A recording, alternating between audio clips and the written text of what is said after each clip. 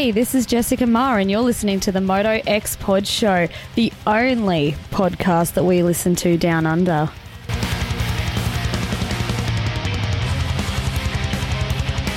What's up, guys? This is Hunter Lawrence, and you're listening to the Moto X podcast.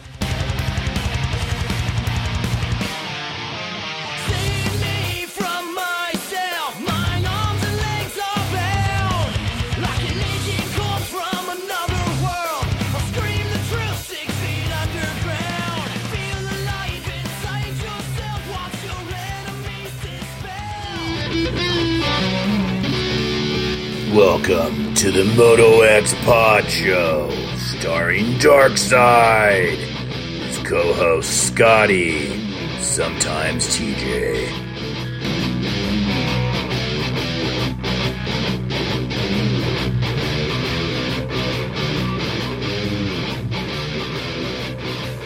It's that time again. We are back with another episode of the Moto X Pod Show. This thing just keeps going and going this week.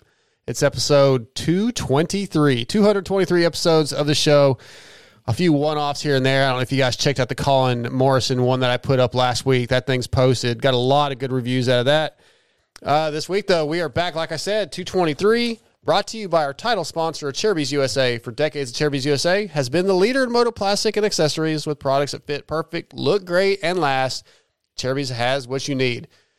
Whether it's full plastic kits, individual pieces, handguards, chain guides, and sliders, or anything else they offer, visit CherubiesUSA.com and support our title sponsor. Follow them on Instagram and let them know we sent you. Our co-title sponsor, Racetech. Racetech is the world's largest aftermarket suspension modification company. All Racetech products include award-winning gold valves and settings are 100% guaranteed, made right here in the USA. Racetech also offers state-of-the-art precision engine services and parts to all engine builders, so visit racetech.com for more info and use the promo code MotoXPod to save. Dude, get those, your forks serviced, your shock serviced, get complete revalves, whatever you guys need, hit them up, use the promo code MotoXPod. Also, Fly Racing, X-Brand goggles, Works Connection. Dude, if you don't have something Works Connection on your bike, I don't know what's wrong with you, but I don't know where you're living. Like a bizarre world. Torque One Racing on board. Our jerky, use that promo code MotoXPod21. I purchased some jerky this weekend and had it sent to the hotel in Minneapolis, so it will be there when I get there so I can enjoy that in the freezing cold. Berm Lords Graphics and Jersey ID. Need a new graphics kit? You need to upgrade your bike? You need to get your name and number on the back of your jersey? Add all your sponsors, as many as you can fit. Berm Lords can do it, or as little as you want, they can do it. Graphics at bermlords.com. Shock Socks, Williams Moto Works, Extreme Colors, Blood Lubricants, Power Band Racing, and True Fusion Sports, all on board with us. Again, 223 tonight. We have Shane McElrath coming on. Austin Faulkner is going to be on after the press conference here in a little bit. They're doing that right now, the East Coast press conference. He's going to be on tonight talking about starting the season up. Man, we're going to see where he's at after some injuries. Adam Enternap's going to come on. He made his first main this last week at A3. He's going to come on, the 7 Deuce Deuce. And in post, if you guys are watching on YouTube, you will miss out on this one. But Daniel Blair is going to come on later this evening. We'll add that thing to the end of the show. He hit me up a couple days ago, maybe yesterday, I don't even remember, and asked if we had room for him. And, of course, we have room for Daniel Blair. Scotty? Yeah, it's going to be cool. Yeah. Yeah. I'm sorry, I was reading. I expected more out of you. No, I'm sorry, I was reading comments. I wasn't ready for my tune in. No worries. Well, we're back, Scotty. How you feeling, man? Man, I'm feeling good. I think that the Supercross season is about to take a good turn. East Coast. I think it's good for the lights, or not the lights, the 250 class, because there wasn't much left of that class after this weekend. So it'll be good to see a fresh new crop of riders, and I think there's gonna be a lot to come. I think Anderson and Tomac have separated themselves, and it's on. Let's go. Yeah. You ready for a nerd joke? Sure. The West Coast 250 class blew up like the Death Star. Oh, God. That's not even good. That's all I got, man. It's what came to me. Someone hit the one little button that's in there that destructs the whole. Yes, well, that was in the whoops. Yeah, it was the whoops. It was the button. The little hole. I can't think with the expansion chamber. Whatever was in the whoops. Yeah. Anyway, that's a terrible joke. Whatever. It's okay. Guys, if you're listening to this, if you're fans of the show, check out our Patreon page and, dude, support the show if you can. Every little bit helps. You can do as little as $1 a month if you want to support the show. $5, $10, $100. It really goes a long way for us. Gets us to some of these races. Gets us. I actually had to order some stuff for my camera setup the other day, so some of that money got used for that. It means a lot to us. And our YouTube channel, if you're watching on YouTube, or even if you're not, subscribe to our YouTube channel. I'm sure I'm going to get some video this weekend for the Moto X Pod Show vlog, get some interviews. I'd go up there, like that thing, subscribe, share it with your friends. And same thing on iTunes. Go to iTunes if that's how you listen to pods. Like the show, leave a comment. All that stuff matters to us. It matters to the what's the word I'm looking for? The algorithm to get us moving up, get us seen. So yeah, we want to move this show on up, get more sponsors, get more money, go to more races. Yeah, it doesn't take much, and it just kind of keeps growing. And I got an opportunity to go because of it, so it's awesome. Yeah. Well, obviously we just came off A3, and the biggest story is the decimation of the 250 class, the whoops. It's been talked about so much. I don't know how much we really need to get into it. I do feel like Feld needs to look at it. It was bad. All the riders are complaining, pretty much all the riders. I don't think I've heard anybody say that was great. The whoops were awesome. It caused a lot of problems. For the 250 guys, yeah. I think for the 450 guys, though, it's good. It's a good separator. He's got to have something because they're all doing the same rhythms. I mean, but those guys, even like Jason and Eli, almost died multiple times. Yeah, it shouldn't be that sketchy. I think they can be that big. They just need to roll them. Yeah. But it is what it is. I think they're trying to do something different. I've liked it so far. I think that they do need to kind of give them a break, though. Yeah, Justin Starling was talking last night that like the whoops were like different size on the right than the left, and then like they were going kind of like they weren't even. They were kind of going up and going down, or maybe they went up in the middle and went back down.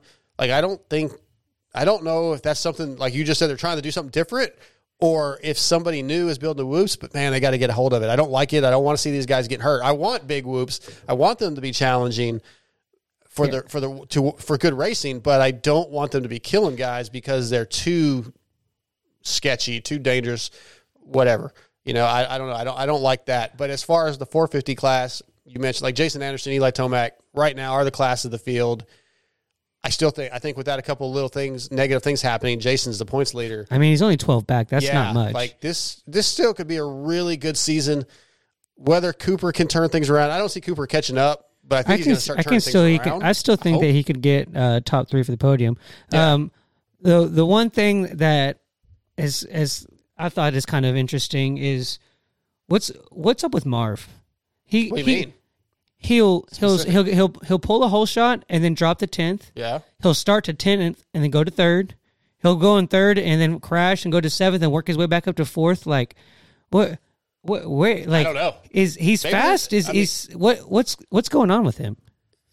I mean, we could ask that about a bunch of guys, right? We can ask that about Kenny and Cooper. I don't know what's going on. I mean, I just think those guys aren't consistent right now. Clearly, they're probably having bike issues or figuring out the new bike.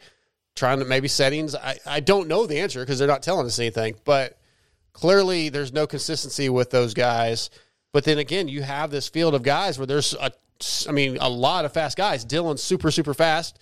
If he's not crashing, if he's not getting bad start, even when he gets bad starts, he's fast. I just don't know that there's a whole lot of consistency. I haven't looked at the lap times to see. I mean, obviously a couple guys are dropping off, but I think if you don't get a good start, and you get a couple guys to pass you right away, you're just kind of screwed. Like you can't really make that time back up. Yeah, you have to start off fast, and you have to hold it the whole race. You got to get good starts. I mean, it's if you don't get a good start, it's not impossible to get up to the front, but it's very unlikely. It's just the field is too good right now, and really not a lot of major injuries. I mean, obviously Adam went out, but for the most part, he was already hurt. Yeah, the 450 guys are pretty good so far. Most of I can't think off the top of my head of anybody that's really hurt, right? Yeah, no, they've stayed in there for the most part. So as far as that goes, the chat room is pretty much talking about what I think the chat room's talking about. I don't know. I mean, it could be a lot of things. I don't know. It's the last show with the pony. That is true. I don't know that we have time to get into that right now. I guess we can. I feel Jake said, "How about we get Amber in for some questioning and answers about the haircut?" Dude, she's not about getting on the podcast. No, I've tried, and she wouldn't talk about that. She's it's out. Sorry, guys, that's not going to happen. I'm not is like last night. Those guys are like, "Oh, he's so." I was going to get him more confidence, and he's not confident now, and he's so upset. And like, I'm not upset. I'm not angry. I'm not worried. Really, I don't know what the word is for how I feel. It's just weird. Yeah. And as far as the confidence thing, those guys are idiots, man. I feel like I'm pretty damn confident in myself. Like, if anything, I might feel less confident once their hair's cut. Well, that's what I was thinking. I was thinking, but, I still feel pretty confident in myself. Whether there's I have any right to be confident, maybe not. But that's stupid. Those guys Chris and Steve have zero idea what they're talking about when it comes to me. They think they know me. They don't know shit. It's very high school-esque. It's kind of, it's funny. Yeah, I mean, I'm playing along with it, and maybe to some degree I should just be like, F you guys, but I mean, I still see it as you a knew little bit that fun. it was going to be that. I see it as a little bit fun right now. Like, I don't feel like there's many lines crossed. I mean, Steve says some things that don't make sense sometimes, but I mean, I'm getting a bike out of the deal. I'm cool. I'm happy about that. But, the funny thing is, I was going to call Kiefer today about this. Over the last couple of weeks, there's been a couple of moments, whether it be like at a grocery store or Walmart or you've been noticing the looks. Machine shops happen a lot. Like when we go to, I'm working for the city, I have to go to a machine shop for something. There's a lot of older guys, like older than me, with long hair, and they're like real thin, scraggly hair. We also live in the South. Heavy set guys. And I'm like, I don't want to look like that. Like, they don't look cool at all. I hope I don't look that uncool right now. Maybe I do, and I just don't see it. But I don't want to look like that. So maybe it's not a bad thing. I don't know yet. But like, I know that I don't want to be 60 years old with a you definitely don't have a mullet. Like, I don't want to have a big pot belly and real stringy, thin, like your hair's almost gone, like George Carlin-esque. Like, that's not a good look. So anyway, I'm not that worried about it. Some of it I play up a little bit for the show. We'll see how it goes, man. But if they have more questions or comments, we can maybe get into that a little bit. But we have 8 minutes before we got to get Shane on. 250 East kicks off this weekend at Minneapolis. Yep. It is a day race. 4 o'clock, I think, race time, local time. That's so weird. Very weird. I think Steve said that's Denver. Denver's a even weirder schedule. Anyway, it's going to be early morning qualifying. Like -3 degrees. I almost wish I hadn't said that, because if anybody's playing fantasy, I want them to forget and miss out. Oh, Should have yeah. kept my mouth shut, but regardless. But 250 East, Jet Lawrence, Austin Faulkner, Cameron McAdoo, RJ Hampshire, Max Volan, Jeremy Martin. Then you got like Pierce Brown, Derek Drake, Mitchell Oldenburg, Jet Reynolds, the rookie, and Phil Nicoletti. There's some good guys, man, on the East right now. Yeah. How long that lasts, I don't know. But there's the first 4 or 5. I don't know about Max. 4 of the first 5 I mentioned potentially should be able to win races, all those guys. Like, I know we always say that. We always think it's going to be a little different than it turns out, but I'm very excited for this East Coast. Okay. The question is, who's more the guy whose championship is it more to lose, J Mart's or Jet's? No, Jet. I don't think J Mart's even the top 2 or 3. J Mart's never that good in Supercross. I know, but it's his time. Dude, no way. Jet Lawrence, Austin Faulkner, and RJ are the favorites in my opinion. I can't argue. You can't not put crashing. J Mart in unless something crazy He's happens. in the top 4 or 5, like him and McAdoo, the other 2. But I think would all you those call guys, him? You call him a title contender at least? Jet, Jeremy. Yeah.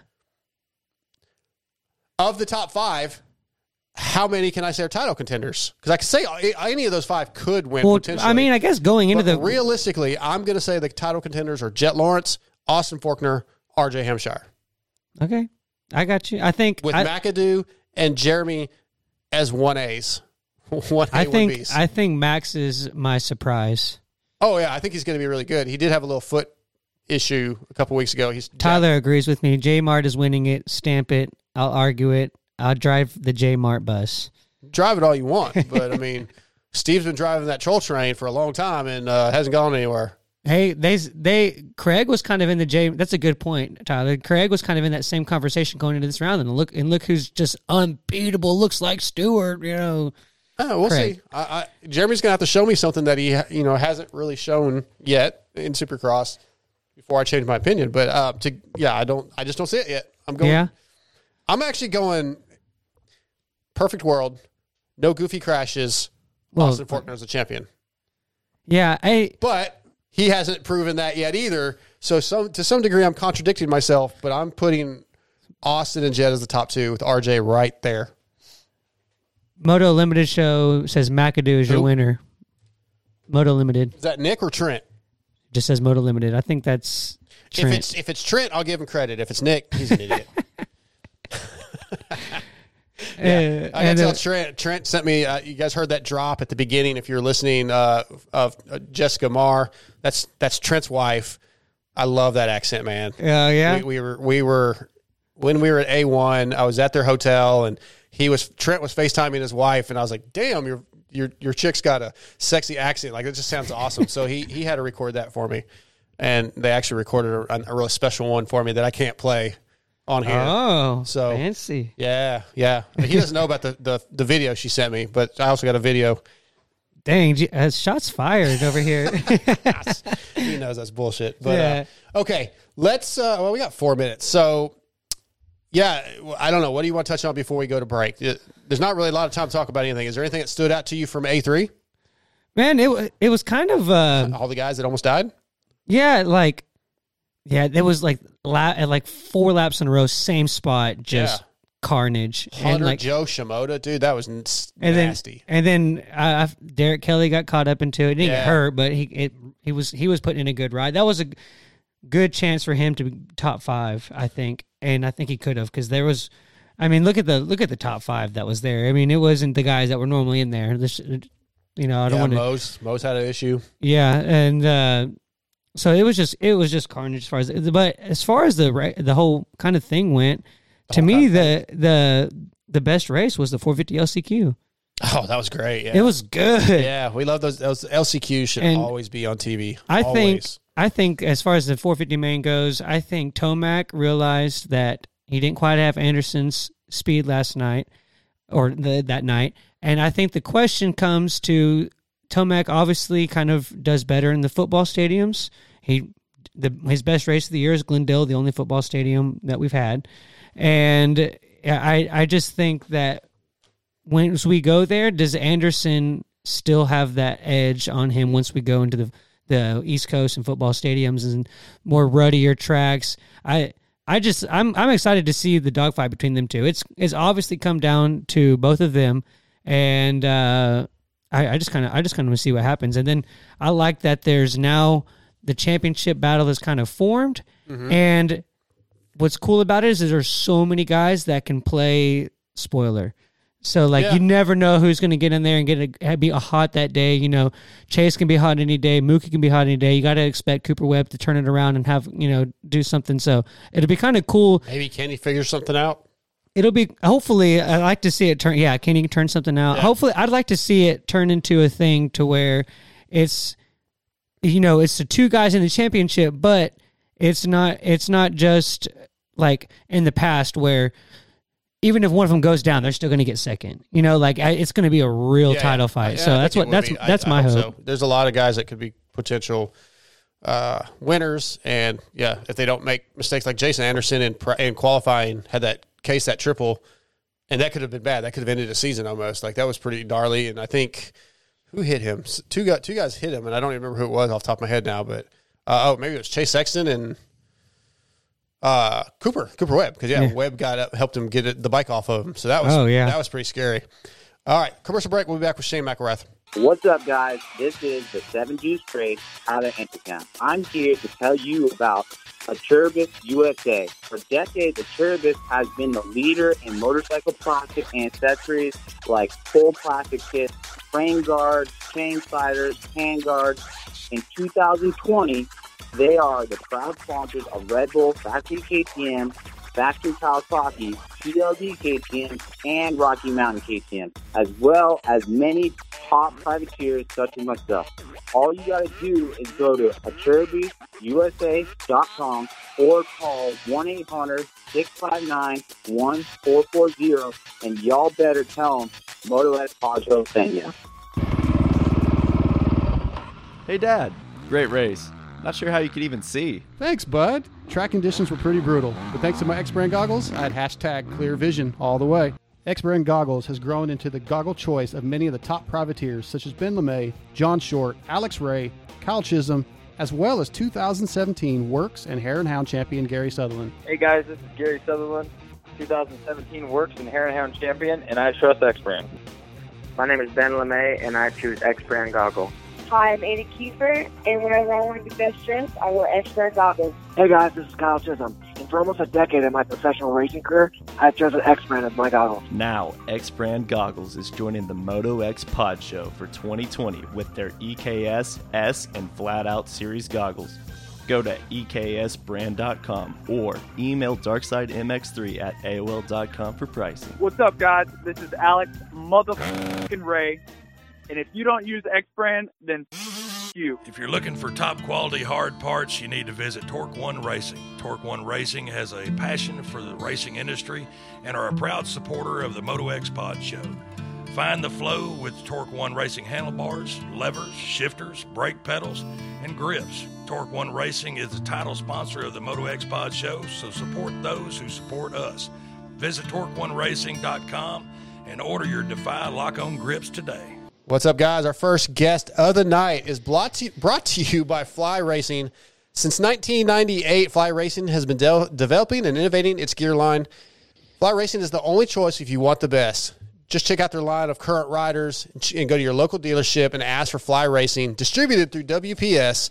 Tonight, Fly Racing brings us from Rocky Mountain ATV MC KTM, Shane McElrath. What's up, buddy?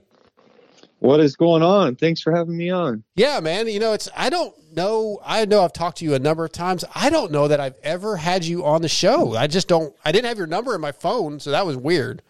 Yeah, I think you're right, honestly. Like I know I've talked to you before. Yeah. But not on the radio. That blew me away. Like when I saw you in the airport at Glendale and I was checking my phone and didn't have your number, I was like, wow, what a miss by me. That's on me. But it's all good. I was glad we ran into each other, man. Look, this is essentially your rookie season. Last year you got 2 races and had the injury. Your starts are killing it, and I imagine you're just still trying to figure things out. Yes. I'm a little bit disappointed about the last 2 weekends. We've been changing some stuff and it's affected my starts, but I'm back on what I was on, and I'm ready to rip some more hole shots. I'm enjoying really the learning process. It's really tough class, trying to figure out how to race the 450, and I missed out pretty much on all year last year, just experience wise. So I'm trying to figure out a lot of things right now. So yeah, it's and really getting good starts is the best way that I know how to put myself in the mix and try and soak up as much as I can. Yeah, absolutely. I want to go back to what you just said. You said trying to learn to race the 450. Specifically for you, what does that mean? Well, the 450s. I mean, I just think back to always hearing people talk about the 4-strokes as being like a lazy man's bike. And like the 4-strokes are super easy to ride. And then you get on the 450 and it's like, holy cow, this thing has a lot of power. Well, then we get on a supercross track and we barely use half the throttle on it. And then we're put in a race scenario, and just the intensity of the race is super hard to control the power. I mean, you're just like, go, go, go, but you have to respect the bike or it will either beat you up or throw you off. And so that's really the hardest thing is how can I set up my bike. And like with your engine guy, it's like, how can he tune it to where mentally I can ride it hard.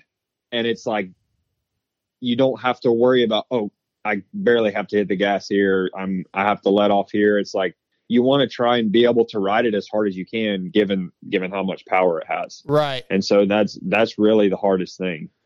Do you think that it would be beneficial if the premier class, your class, was also on 250Fs and there was like, you know, an entry class, whatever they want to call it, but the premier, everybody rode 250s in Supercross because it really is unnecessary to have the power of a 450.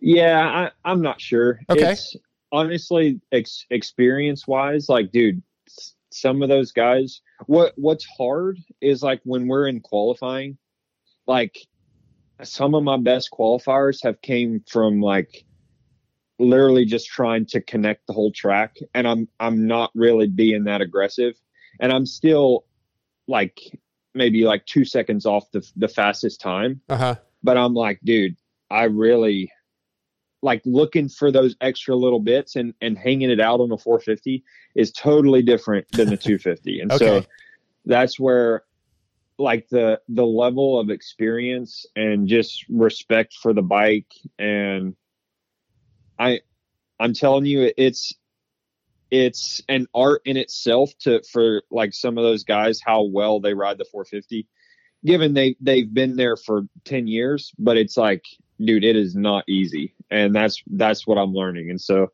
I think it's kind of part of being the premier open class is I mean, it would obviously be easier to ride something with less power. And I mean, starts honestly like the 350 I raced at Monster Cup. Yeah. Some years ago, that bike was really fast. Like at the time that was more than enough.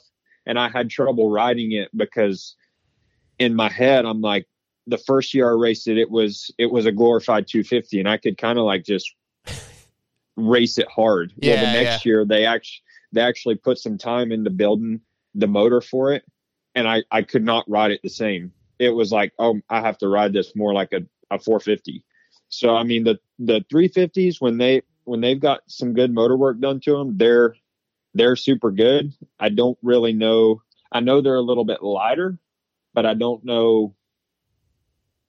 Yeah, it's just a different skill set. Being a rookie, I don't know that I'm really the one to answer that question. No, that's fair. That's fine. That was a good answer, actually. I liked it. So it kind of changed my opinion, actually, because you talk about it being a different skill set. I kind of like that as a factor. So, no, you actually changed my thought process in your answer. Okay. Yeah, anybody can just hold it wide open, right? Well, not anybody. Yeah, I'm telling you.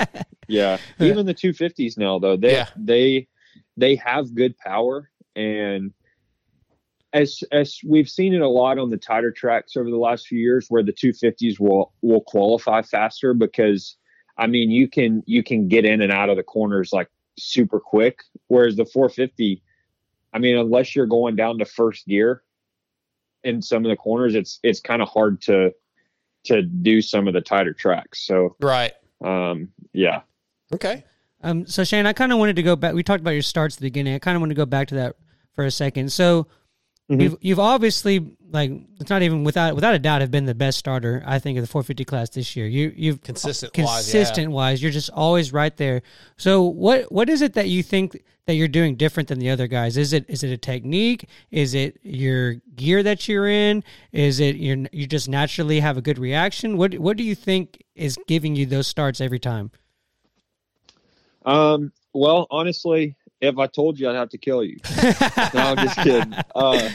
So it's honestly, the starts are probably one of the easiest things to overthink and over practice. And it's for me, it's one of the little things that once you know how to do a start and get a good start, it honestly, you don't necessarily need to practice them. You don't need to work on them, and because a lot of it's mental. And like me personally, I work on starts more mentally than physically, because you've always got these variables when you're actually on the gate. Like outside of the gate changes from gate to gate and from track to track and all the way around. But it's like the greats, now that we have the greats, the launch is consistent every single time.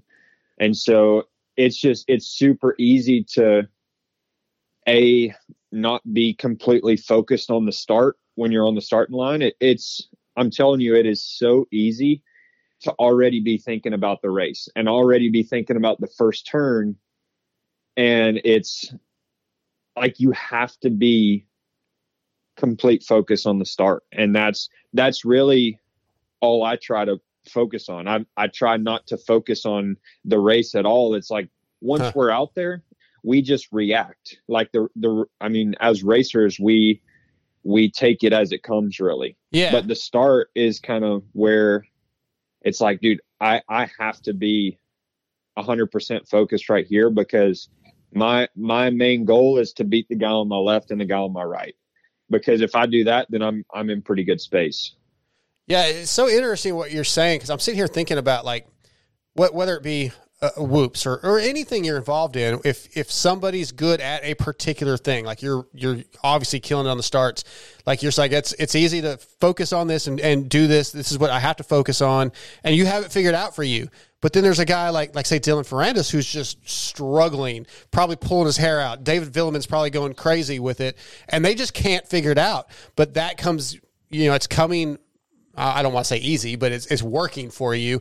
It's so interesting. Like you said, the mental side of it, he's probably going insane. You're like, yeah, it's you just have to do this and you can do it. It's just so interesting when somebody's good at something and somebody else maybe he's not. And those people are like, no, dude, it's not that easy. Yeah. And I can tell you, I've been in that situation, and you literally will try anything. Yeah. It's like, what's this dude down the road think? What is so-and-so think? Yeah. Because you're just like, dude, I've tried everything I can think of, and I'm open to anything anybody has to say. And I mean, Dylan, unfortunately, he's one of the best on the track, and we have all seen him struggle with his starts. And I mean, personally, that to me, that goes back to, it's so easy when you're in that position to try anything. And then it's the same with suspension. You're like, I'm not sure, I'll deal with it now. And then it's like, okay, well, maybe I'll change this down the road and I'll deal with it now. Mm-hmm. And like, after so many times, then you're like, dude, where am I even at? And right, so I can understand what he's going through right now, because I know for a fact, with how much Dylan puts into his riding and his training and everything, like, I know he is trying everything on his starts, just knowing how he is. And yeah, it's hard. It's hard, but at the same time, it's like, well, I'm going to keep doing what I'm doing, because that's my advantage over other riders. And so right now it's like, I'm working on other areas of my racecraft, and I can rely on my starts. It's like, okay, it doesn't matter who I line up against. I try to pick the best gate I can. And it's like, I try not to look left. I try not to look right. And it's like, I'm about to get a good start, because that's all I'm focused on. Yeah. I dig that. And once you get those good starts, with the way the races have gone and you start getting past, like, again, I'm not a guy, I say this every week, I'm not a guy that has any riding talent. I go ride for fun, but I would think once guys start going by you, you could get a little bit disheveled if you're not focused, like you're talking about. Like, when that's happening, you're in that moment and guys are starting to pass you, is it easy or difficult to stay focused and positive on what you're doing and say, okay, I'm going to learn from this, I'm going to watch what these guys are doing? Or can you kind of easily be like, crap, it's just falling apart? A little bit of both. Okay. It honestly depends on maybe some of the changes you've made that day to the bike. And I mean, for me, it's kind of been frustrating, because like, I'm going back to like trying to learn to race the 450. Mm-hmm. In my head, I'm like, dude, we got the whole shot, let's go. But then I override the track a little bit, and I'm wearing myself out, and I'm like, dude, what am I doing? And then somebody will pass me, and I'll just be like, all right, settle down a little bit and just follow the person ahead of me. And then I'm like, dude, this is nicer to be here. And then it's just crazy, because the consistency and the intensity, I don't know if it's just from me not racing in a while, but it's like my mentality is get the whole shot and like sprint. And especially like in the 450 class, like there's no time all day where we go out on a pretty decent track. Like it's always beat up. It's always kind of the bottom of the barrel. And the 450 class, those guys, they ride with a pretty good amount of intensity for a very long time. It's not like they've got insane intensity and then they flatten out. Right. And that's what's kind of, I'm having to figure out is where's that balance of, okay, can I ride this pace for a little while just to learn instead of banging my head against the wall and wearing myself out? Sure. Yeah. You got to be smart. Yeah. And it sounds like, you are a smart racer. It sounds like, clearly. I'm trying to be. I think you get there, man. You seem like one of those guys that you have a path that you're going down, and you understand what you need to do, and you're smart, and I think you'll get there eventually. Before you go, I think it really goes back to what you were talking about. Being a rookie, learning the 450, like it is still. You're still learning, man. You're still, it's still a learning process, Scotty, for him. So, he is going to get there. Obviously, he has the skills. It's just putting it all together and figuring it all out. So, it's just going to be a frustrating season probably this year. Maybe for another, maybe to come around. Hopefully it does in the next couple of races. But, it's go ahead. Sorry. Yeah, I was going to say I'm just trying to be patient. And it's like I have a good weekend, and then it's like I have a really good week, and then it's like something goes a little wrong. And I'm like, okay, what's going on here? So right. I'm just trying to find the consistency of being good, like not necessarily great one weekend and then holy crap, what are you doing out there? right. And so, that's another thing in itself. And to your credit, you're also in arguably the most stacked 450 class that we've had in a long time. So there's very little room for error. We did have a listener question. They said that they wanted to kind of see what maybe some of the differences were in the bike that you're on now, maybe compared to some of the factory help that you got in the past on, the Star and then the TLD team. Are you getting most of the factory stuff that you want, or is there kind of, do you have to adjust to getting different kind of parts, limits that maybe you weren't used to, anything like that? It hasn't been too hard of a transition. The thing with the, I guess the quote unquote factory teams is really the number of people and the access to things that they have. I mean, our team specifically, like we still have access to most of the stuff that they did when they were factory. Mm-hmm. We've just kind of taken everything in-house now. And so it took us a little while to get some things worked out. And so with Joey, he's been on like some factory stuff. Myself has, and Max, he has, but I don't think with KTM. Well, maybe in Europe, but I don't know that they would even have the same stuff. Right. Yeah. So, it's like we kind of get a feel for stuff that we like. And I mean, people kind of always bring up like Brayton always just wanting his factory front brake. And it sounds like a simple, I don't know, petty thing, but as a racer, it's like having a good front brake is the difference in making a pass and not making a pass. And not only once, but turn after turn. And so, I mean, for me, I'm on a production frame, whereas the other guy, like Joey and Max, they were on last year's factory frame. And for me, that was just a personal choice. It's like, I like the production one. And so we still have access to some of those things. We have a lot more freedom to kind of pick and choose what we want to do. And I mean, there's really, as far as my bike goes, I'm on production frame, all production chassis pretty much, just suspension setup and motor and like tie bolts and stuff. But my bike is pretty much a bike that anybody else can go out there and buy the parts and build. And I mean, we have Jamie from Twisted Development doing our motors, and he's done motors for a very long time, and he's got it down like pretty solid, and came out to the track and set my bike up the way I wanted it. And same for Joey and same for Max. Like we each wanted something a little different, and that's what he did for us. And same with suspension. Our suspension guy, Marky, and also Mike,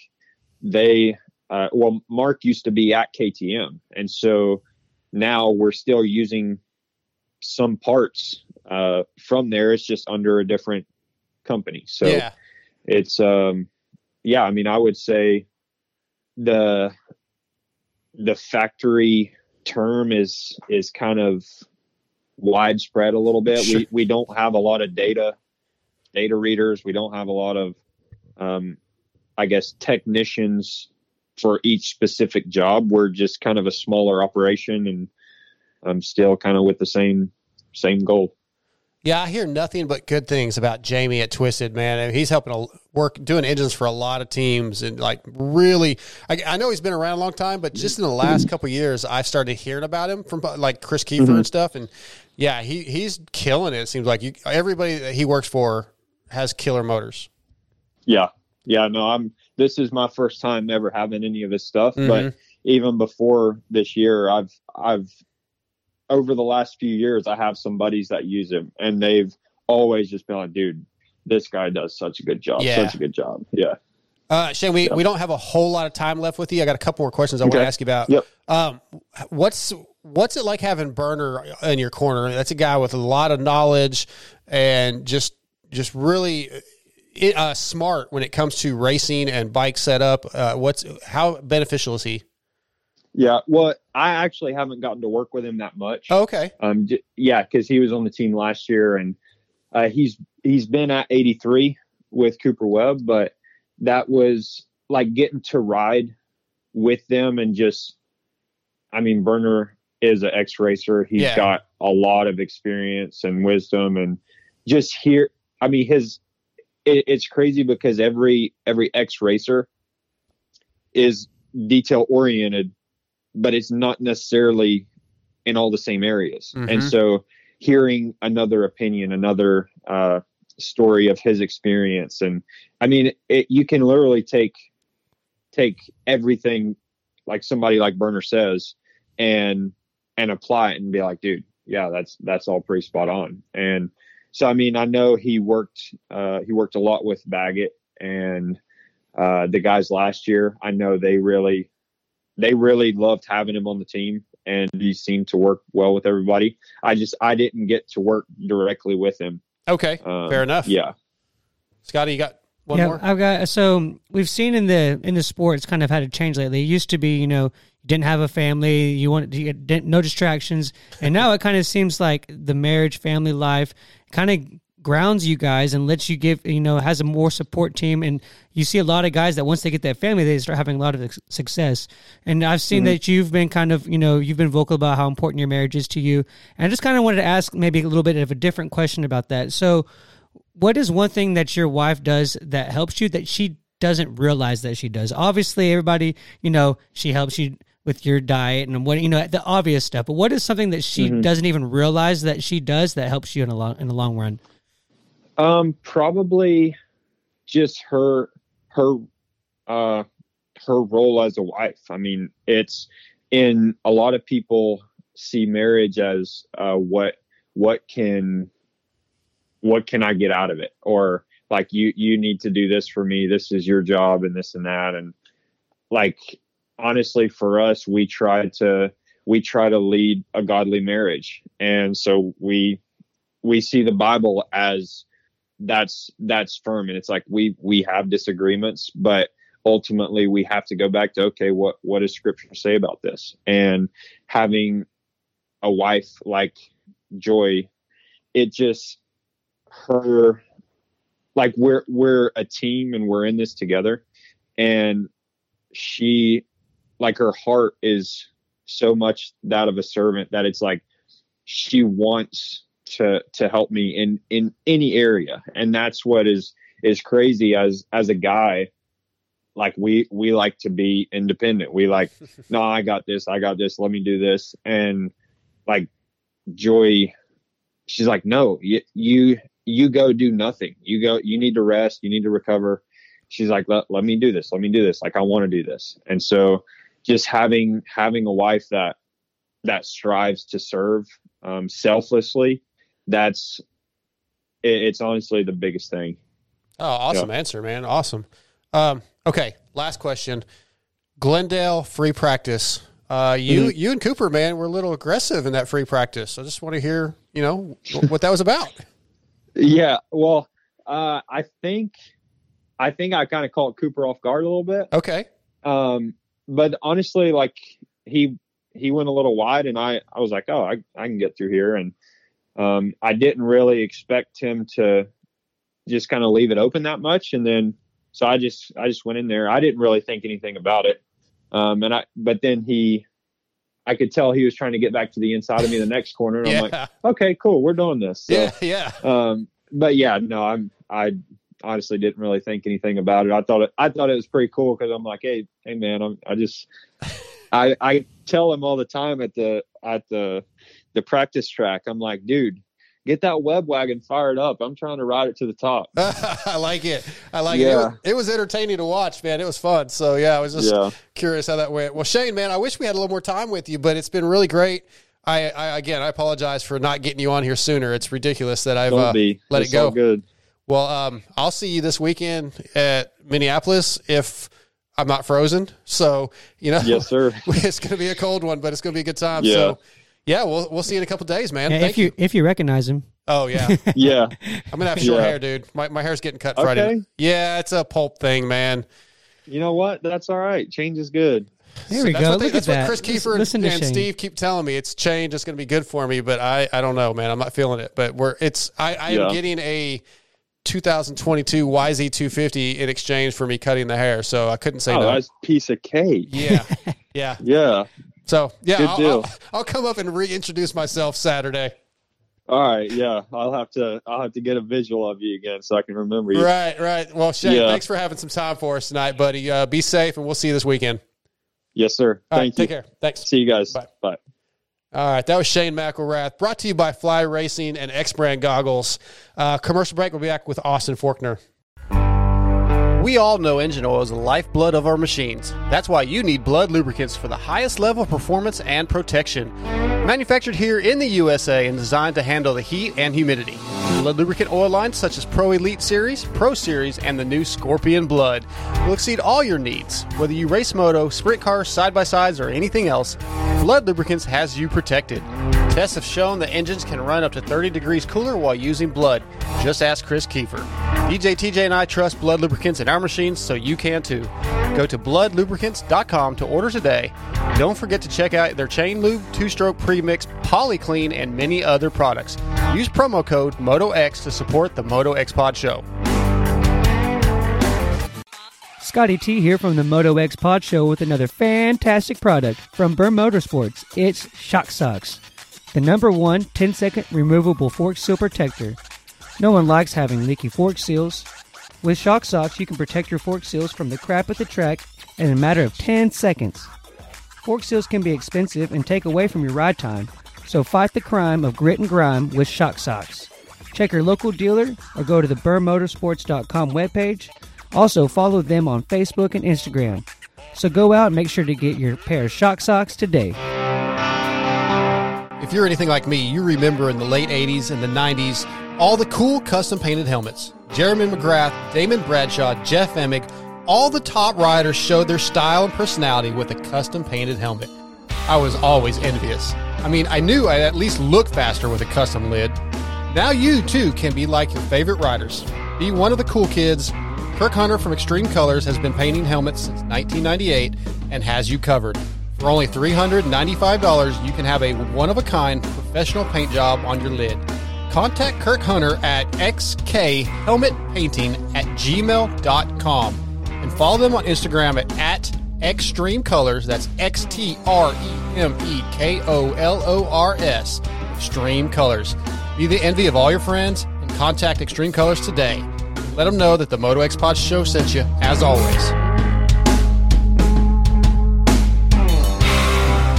Next up tonight on episode 223, brought to you by Works Connection. Since the inception of Works Connection in 1989, Eric Phipps' goal has been to produce Works-like products for the general public.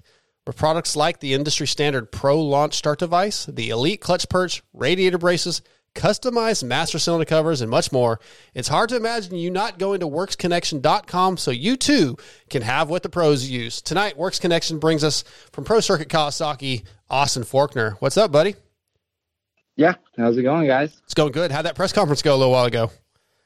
It was good. I mean, to be honest, I didn't really listen to what anybody else said. I was every time they would get done talking, I would just unpause it and or like not, but like listen to what the next question was, as if it was, you know, somebody's asking me a question. Yeah. But I mean, that's just like, I mean, here's what it is. I haven't done those in a while now, so yeah, I didn't really mind it, you know. Like being talked to and asked questions. I didn't get much of that last year. Dude, at least you kind of missed out. Well, I guess it doesn't matter because you're in the city, but like, you know, being here centrally, those West Coast races press conferences are like midnight local, our time, central, right? And it's like, God dang, 12:15, they're doing a press conference. Obviously, wherever the race is, it's 10:15, but man, yeah. I bet post race you hate those things. Yeah, I mean, because like, especially, yeah, just because, I mean, we have to get the 450 guys a little bit of time to cool down and get back and get, you know, undressed and everything. Because, I mean, I don't remember, we did them on Zoom even last year, right? Yes. I only got one podium Supercross, so I forgot. But, that's right. Yeah, but, yes. But yeah, like, the doing them after in the stadium, I mean, to be honest, I probably prefer that just because it's, you know, we're still there, and the 450 guys can just go straight from the race to the press conference. Like that's usually what they did. So, and I'm still there. We're just now getting, you know, changed and everything from our race. So, like, to be honest, I probably prefer that. And just I think it's a better deal than on Zoom. But I mean, right? Yeah, well, it is what it is. This year, you guys are still doing them at the stadium, sort of like the old school way, but we're on Zoom, and you're sitting there with nobody in the room. Well, Sean's there and some other guys are there, but so instead of going back to the hotel like last year, they're taking you to the room at the stadium, and then most of us are just staying in the up at the press box or at home and doing it that way. So it's Zoom, but you're in the stadium. Yeah, that's what I heard. I heard it was like a mixture or kind of going back to the old way, but not fully. So, I mean, is what it is. I mean, if you're doing the press conference, you got on the podium, dude. Yeah. Yeah. I mean, that's why I never really minded it. Right. Because it's been a decent night. You know, if I were to get asked to go to the press conference after I got sixth, then I wouldn't be happy being there. But at least if you're at least making whether you know, should have won or whatever the case, you're on the podium, you're making some bonus money. You can't be too upset. Right. You know? Well, I'm probably going to ask you some questions that you got asked in the press conference. I had to bail out to get the show going, but coming off the injuries last year, a small injury going into West Coast this year. Right now, how are you feeling? Yeah, I feel solid. I feel good. Pretty much 100%. I mean, as far as, you know, as far as dirt bikers being 100% can be, I feel 100%. I feel solid, and I feel strong on the bike, and my fitness, you know, is there. It was never really a big issue, or pretty much this just all preseason and everything. My fitness has been good, as good as ever. So that really hasn't been a problem. There hasn't been a lot of like big problems this preseason. I mean, the bike wasn't. I didn't think it was too bad. Just what we started off from last year, and I think it's gotten better. We've gotten some better stuff that we've worked on for starts, because that was the biggest thing from last year. Was I didn't like the start map or whatever we had to get off the gate. I didn't like last year, but we've made some changes from that, and it's much better. That we just did some of that stuff even just last week, and I was like, "Yep, that was the kind of the last thing I was waiting on." And I had already talked to the guys about it, and they didn't act like it was going to be, too big of a deal. So that's why they were kind of like putting it off, and then came out and just did that in a day. And I was like, all right, yep, that was pretty much the last thing I felt like I needed before we go racing, and now everything feels solid. That's good to hear. Is that what you kind of hinted at in the press conference? You said there were some bike changes you wanted but didn't get. Yeah, that was what I was. That honestly, that has been the biggest change for me. Okay, I didn't think the bike was too bad last year, and they've gotten it. I mean, we've made changes, and I think it is better now. Definitely. Just because I think it was a little soft coming from last year, and what we kind of have changed to now, I think definitely fixed that. That was the biggest change that I felt like I needed, because I mean, my speed was there in the first couple rounds of Supercross last year. Like I was fast.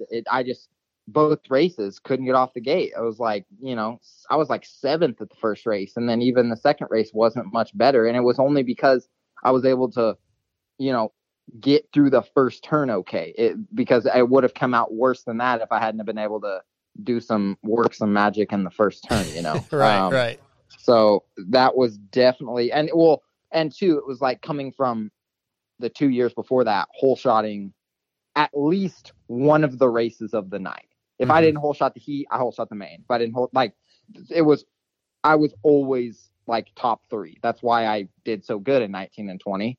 Because I was a good starter, and then I would either make passes right away or be able to get away in the first few laps. So that was why, and that just was not there last year. And we made that change this year, and I feel like we got a pretty solid package right now. Good to hear. Yeah, so the pro circuit team, it's been on a little bit of a drought compared to what we've seen in the past, and the West Coast hasn't really gone as planned. And it kind of gives this narrative where it sets you up, where you can kind of come in and kind of be the hero for that team. Do you think of it like that at all, or kind of how do you feel with the team pressure? How do you deal with that? Yeah, I mean, that's what this year, for some reason, and I'm sure it's going to change whenever obviously we get to the races and stuff. But to be honest, like to be kind of like, this is probably most likely my last year on 250s. If things go well, then it's definitely then I'm going to point out either way. So, my last year on 250s, like kind of my last year to make something, to get a championship or to make that happen, like just for kind of all of those things, I don't feel much pressure. Like I'm not really feeling, I don't know. I felt like last year about this time, the week leading up, I started to feel like some pressure, and I like already started to get, the nerves and stuff. Like right now, I don't feel any of that. Like I'm maybe that'll change at the first race. Maybe that's, I don't know. I'm sure I'm going to be nervous at the first race, obviously, but I mean, it just, right now, I don't really feel any of that. I don't feel like the whole, they asked me at the press conference, this is my make it or break it year type of thing. Or whatnot. I'm like, I don't feel like that. Like, I mean, it is. It's probably I'm good. Aware of it. I'm aware that it is, and I'm aware that I need to win I've needed to win a championship the past 3 years. Other than my rookie season, I feel like I've been in a pretty solid position to win a championship every year. So it's every year that I didn't since then has been a disappointment. So it's kind of like, and I just feel too like I've kind of, especially last outdoor season, like that was the first year that I just got my ass beat, really. Like I am a winning guy until I get hurt. That's kind of been that's kind of been what I've been one of, if not the fastest guy, until I've gotten hurt. And I've kind of taken myself out or missed races or whatever in that way, where it hasn't been just, I haven't been the best guy. Like I've just been straight up getting beat. And that was not by one guy, where it was, it was maybe Ferrandis, or maybe for it was Osborne that one year, or whatever. You know, it was guys like that where it was kind of like me versus them, but I was still a top 2. I was still, if I wasn't winning, I was second or third. You know, it was outside the top 5, outside the top 10 sometimes, like this season. So it was rough. It was just rough, and that's what maybe that has helped a little bit too. But I really don't feel much pressure. I don't want to say that, you know, things can't get worse, because obviously they can always get worse. Sure. But I mean, I've had bad injuries, like really bad injuries. I've had I've blown one for sure. Possibly I had a shot at even 2. So blown 1 or 2 championships in, you know, kind of catastrophic ways. I've been out for the rest of the season. Both times I've done that. So I've missed a lot of racing. And then last year I just straight up got beat. So race after race after race. So, you know, I feel like I've kind of seen kind of the worst sides of things in a way. So that's why I don't feel like I'm just kind of like, you know, I'm like, I'm just excited to race, really. That's good. I don't think I haven't been like that for a few years now, at least, because I've kind of let some of the pressure things not get to me. Just I've, you know, just I don't know. I don't really know. Like, I haven't really made like a change this year. Like, there's no big change that I've made this year. This off season hasn't been crazy good. I'm coming in with so much more fitness, so much more speed, so much more comfortability on nothing is, you know, that much better, or if any, than, you know, previous years. Okay. I just feel everything just feels good. I just feel solid, and I don't know. Maybe it's just been some kind maturity, of a low, man. Might be a little bit of maturity. I mean, I just kind of feel like that you know, that too, and just that I've had a pretty low key off season, pretty just chill, and you know, I'm actually excited to go race. I like hearing that, man. Looking back on the outdoors, do you have any thoughts, any answers to like, okay, maybe it was this, or was it just you just never figured out what the issue was? No, I mean, I don't know. It was probably a little bit that I just wasn't the fastest guy, just in general. Okay. You know, I mean, I haven't raced outdoors in a few years. You know, maybe I just wasn't the fastest guy, but me not being the fastest guy means I'm the 3rd fastest guy, or at worst the 5th fastest guy. Well, I wasn't even that. So, and I don't think that was just like certain races I was. You know, there were certain races like Ironman I rode really good, and I think I got top 5 both motos, and I started outside of the top 10, and so I was able to work my way, you know, like I had good rides in there for sure. But just, you know, I don't really know. I just was off, you know, I was thinking about too much, or you know, I don't really know. I was thinking about stuff and dealing with some just maybe little nagging injuries that I, you know, just, I don't know. Yeah. A number of things, probably. Okay. Mostly mental things, I think, that I was just kind of dealing with and trying to work through, and just wasn't really making a lot of, I wasn't having a lot of success at working through those things. And that's what, to be honest, I was just like, dude, I just need to check out from dirt bikes for a few weeks in the off season. And that's what I did. And the first day I came back, literally the first day I came back riding, Rob was like, dude, you're ripping. He's like, I haven't seen this aggression from you, like, since Supercross of last year. Yeah. So I was like, I don't know. Like, it's my first day back riding after 3 weeks. I was like, I was just doing laps. And he was like, you look really good. I was like, oh, well, I mean, that's what I said. Yeah, it's anybody also that talked to me, you know, anybody that talked to me before at the end of outdoors, it was like, you know, what are you going to do to try to, you know, not do that this year? And I was like, dude, I don't know. All I know is I want to take weeks off and do whatever the hell I want to do. Yeah. And not do anything that has to do with dirt bikes. If I come back and those problems are still there, then I'll try to figure it out. And guess what? I came back, none of those problems existed. So I was like, all right, like, you know, I'm good. Nice honesty. I want to ask you this, man. When you see a guy like Chase Sexton, who came through the 250s pretty quickly, you know, had success, goes to the 450s, wins a race, does that eat at you at all, or is it like so outside of your peripheral, like you're not, it doesn't matter what other people do and you got to worry about what you're doing? No, I mean, like that's, I don't know. I haven't really thought into that a lot, I guess. I mean, obviously that's like, we kind of came up riding together and things have, he's it's just like less injuries than me, you know, like I feel like, you know, we've been close all of our careers and speed and everything wise. And he's just kind of capitalized on me. He capitalized definitely that year on me being hurt. And then the next year we obviously didn't race, but, you know, he was a top guy that year too. And he's went on and that's just where he is right now. So it's hard to, say that, if I hadn't got hurt, you know, I'd be right there with it. You know, it's hard to really say that because I don't know, but you know, it's just hard to say, you know, but I don't really, I guess, you know, do I regret getting hurt and all that stuff? Like, yeah, I obviously regret all that stuff, but I've learned a lot of things and yeah, I missed out on a lot of bonus money, a lot of championship money, a lot of stuff like that from it that obviously I wish I could have gotten, but you know, it is what it is. I now looking back, other than the aches and pains that I wake up with in the morning, I don't really regret anything like as far as how things turned out, other than just, you know, the injuries. They did suck. But even from that, I've learned stuff from that and I've kind of grown from that and stuff. So I probably wouldn't really change anything. And that's what it's, you know, hard to say where I would be if I hadn't got hurt or where, you know, it's hard to say because things didn't work out like that. So that's, I don't really waste time thinking about that stuff because it's done. It's over. You know, no changing it. Perfect. Yeah. Everybody has their own path, you know, but okay. So going into this season, we were kind of talking about at the beginning of the show about how competitive this East Coast is going to be. It looks good. It looks. Yeah, we're after what we've seen in the West Coast, we're looking forward to it. But anyway, so which one of your strengths do you think will benefit you the most in this competitive field? Speed.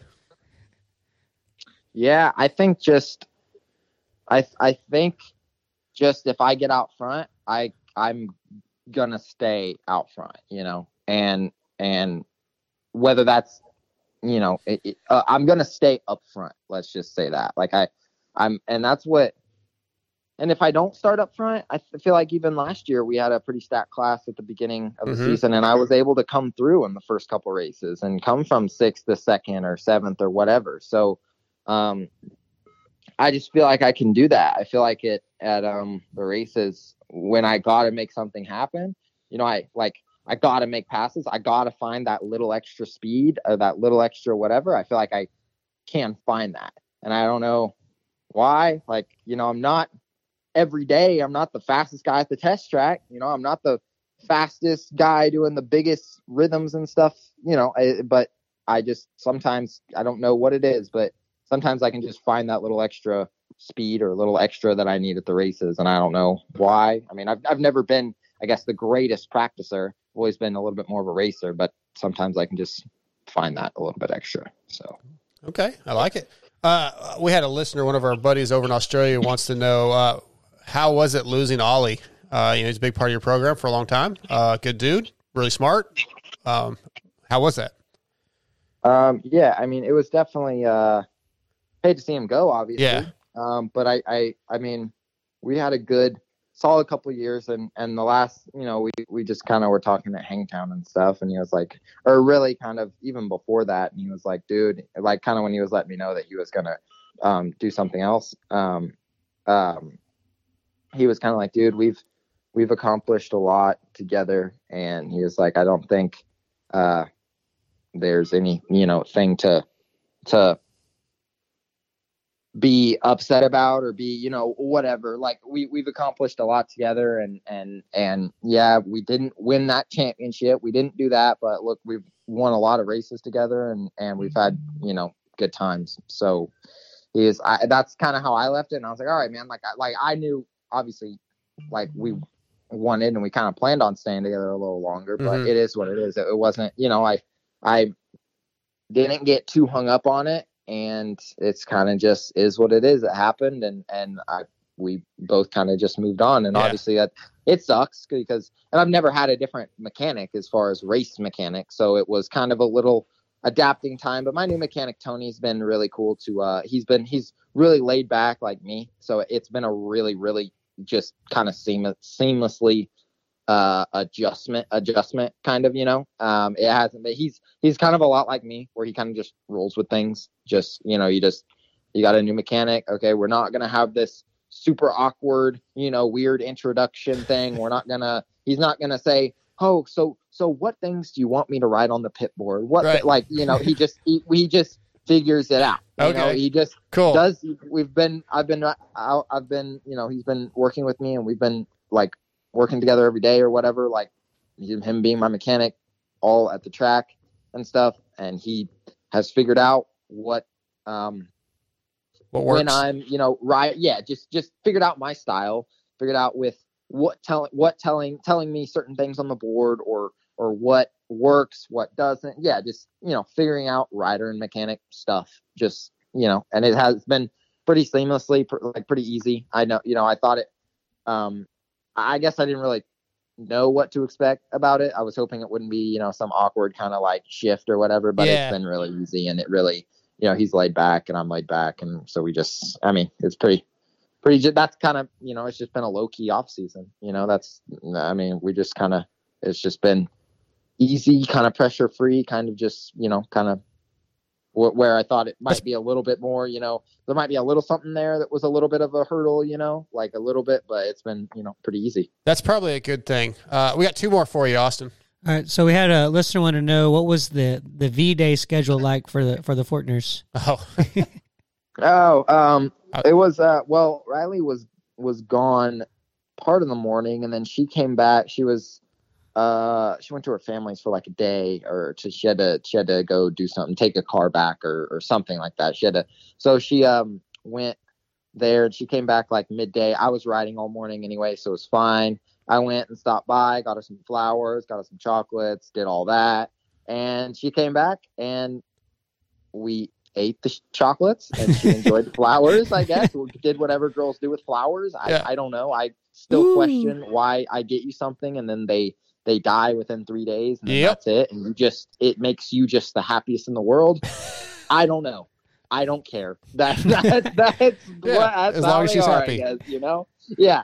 So and then we just we chilled, watched some TV that there were a few new episodes that came out over this weekend of some shows we're watching. So we caught up on those, and then we went out and got some went out to this really good hibachi place last night. And where they cook in front of you and stuff. So it was really good. So, I think it's kind of. Go ahead. Go ahead. No, you're good. That's pretty much it. Okay. I just think it's kind of funny how we have to have a day where we have to. I love you on this day. I love my girlfriend every day. It doesn't have to. The Kiefers are very adamant that Valentine's is dumb and the Hallmark. I know. I had to look up what Valentine's Day actually meant, like what it was a celebration of, or what it was. And I guess it's a celebration of love, but it always seems like it's the guys celebrating the girls more. I mean, does it not? It seems like it's the guys getting the girls flowers, and if you go to wherever you're going to get Valentine's Day stuff, it doesn't seem like there's a lot of stuff for guys. Right. Mostly flowers and chocolate and stuff like that. Oh, there's a card. There's a really, really small card section for the guys next to the massive card selection for the girls. It's definitely geared for the ladies. Yeah, definitely. But they're the ones. They're also the ones that care about stuff like that. I feel like most guys are like, oh, they're celebrating. Like, okay, just like you just said. I love you yesterday. I love you today. Like I'm gonna love you tomorrow. Yeah. It's not really any different. That's just how it's strange. So you make me feel like Riley didn't get you anything good. Did she get you a gift? Not really. No, it was just on, know Riley. what my gift was. My gift was being able to spend all day with her. That was my gift. Okay. I like it. I mean, that's not a bad. I don't need anything because I know that she loves me. Sure. It's not a bad prize. Yeah, exactly. I was like, you don't need to get me anything. I know you like flowers, and we'll do that, and we'll watch movies, and we'll go out and eat, and that's a great Valentine's Day in my book. That's a great Valentine's Day. So I dig it, Austin. Well, man, I will be at Minneapolis, so I look forward to seeing you. Like I just told Shane McElrath, I might come see you depending on what the temperature is outside. Yeah, we might be pitted inside anyway. I mean, last year, the last year I was there was 19, and it was really bad then, and we were pitted. We ended up, our truck and stuff was actually outside. Like everything was outside. I think I got dressed and everything outside in the truck, but we didn't go back there between between anything. Like I think even between the heat and the main, we just stayed inside. Like we just stayed we had a tiny little pit set up, and everybody just stayed in there because it was just hazardous to go outside. So I don't know if it's going to be, I don't think it's going to be that bad this year, because that year it was pretty, like it was almost blizzarding. So it was pretty bad, but yeah, I don't know. Obviously, we'll just have to see. I don't know how much I'll be out and about either. Be my first time up to Minneapolis. So I've been to Millville. That's about as far up that way I've been, but look forward to seeing you, man. Yeah, same. I'm looking forward to getting to racing. I'm looking forward to Dallas and St. Louis. I mean, Dallas is kind of like the closest thing to my new home in Oklahoma City. And St. Louis is my closest to my old home, and probably the race that'll have the most people at. There's quite a bit at Dallas too, but as far as like the closest race to like where my family and everything is St. Louis. So most of them will be there. And both of those places also have good dirt. So absolutely. Too. All right, dude. Well, we'll see you this weekend. Thanks for having some time for us, man. Yeah. Sweet. Thanks, guys. Okay, buddy. Take care. All right. See ya. Bye. All right. Thanks to Austin Forkner coming on. Appreciate Works Connection and Torque One Racing, man. If you guys are looking for some handlebars, grips, like the Defy lock-on grips and the regular, they have the glue-on grips too, Vengeance levers, and the Attack handlebars. Torque One Racing is your place. Check them out, man. TorqueOneRacing.com. It might be a handlebar that you haven't tried, but go visit them on Instagram, Facebook. Let them know we sent you. Great products, Texas-based company, and a long-time supporter of our show. So it's important that you guys go support them for us. We'll take another commercial break, and we're going to be back with the 7 Deuce Deuce. If you want power, then you need Williams Moto Works. Wait, what was that? It's the Supercross guy's voice. No, it's not. It sounds more like a Hulk Hogan promo. Well, that's good and tough. I like that. Dude, we aren't making a redneck commercial for a professional company like Williams Moto Works. He designs camshafts, builds performance motors with CNC porting. So it needs to be tough and cool. A company who can reprogram ECUs, higher rev limits, and custom maps needs a professional commercial, dude. So, like, if you want complete power package from cams, portings, transmissions to ECUs, then contact Williams Moto Works at 414-467-6199 or follow them on Instagram at Williams Moto Works. That's Williams_Moto, WERX. Or you can even email them at Williams Moto Works. That's Williams Moto and then WERX at gmail.com. Okay, that's better. Not good, but better. Fly Racing is back on board with the Moto X Pod show for 2021. What can we say that you don't already know? In 2020, Fly revolutionized the helmet game with the Formula helmet. For 2021, they brought us the Formula CC with the same Rheon technology and a tri-weave composite shell at a fantastic price point. Fly Racing also released the new light pant with a boa in the front. Visit flyracing.com to see everything Fly Racing has to offer from the moto, street, BMX, water, and even mountain bike lines. Once you try Fly Racing, you'll see why riders like the 2020 Motocross National Champion Zach Osborne, as well as Blake Baggett, gold medalist Connor Fields, and even the beast from the East, Damon Bradshaw, trust Fly Racing. There simply is no better. What's up, guys? This is the 7 Juice Trade out of Intercom. I'm here to tell you about Acerbis USA. For decades, Acerbis has been the leader in motorcycle plastic and accessories like full plastic kits, frame guards, chain sliders, hand guards. In 2020, they are the proud sponsors of Red Bull, Factory KTM, Factory Kawasaki, PLD KTM, and Rocky Mountain KTM, as well as many top privateers such as myself. All you got to do is go to AcherubiusUSA.com or call 1-800-659-1440, and y'all better tell them Moto X Pod Show sent you. We're back. And next up, brought to you by Racetech. He is the Racetech Privateer Spotlight. Racetech is the world's largest aftermarket suspension modification company. All Racetech products include award-winning gold valves and settings are 100% guaranteed and made right here in the USA. So visit racetech.com for more info and use promo code MotoXPod to save. Tonight, Racetech brings us the one and only 7 Deuce Adam Entignat. What up, buddy? What's up, guys? How you doing? Doing good, man. It's been a little while since we've had you on here.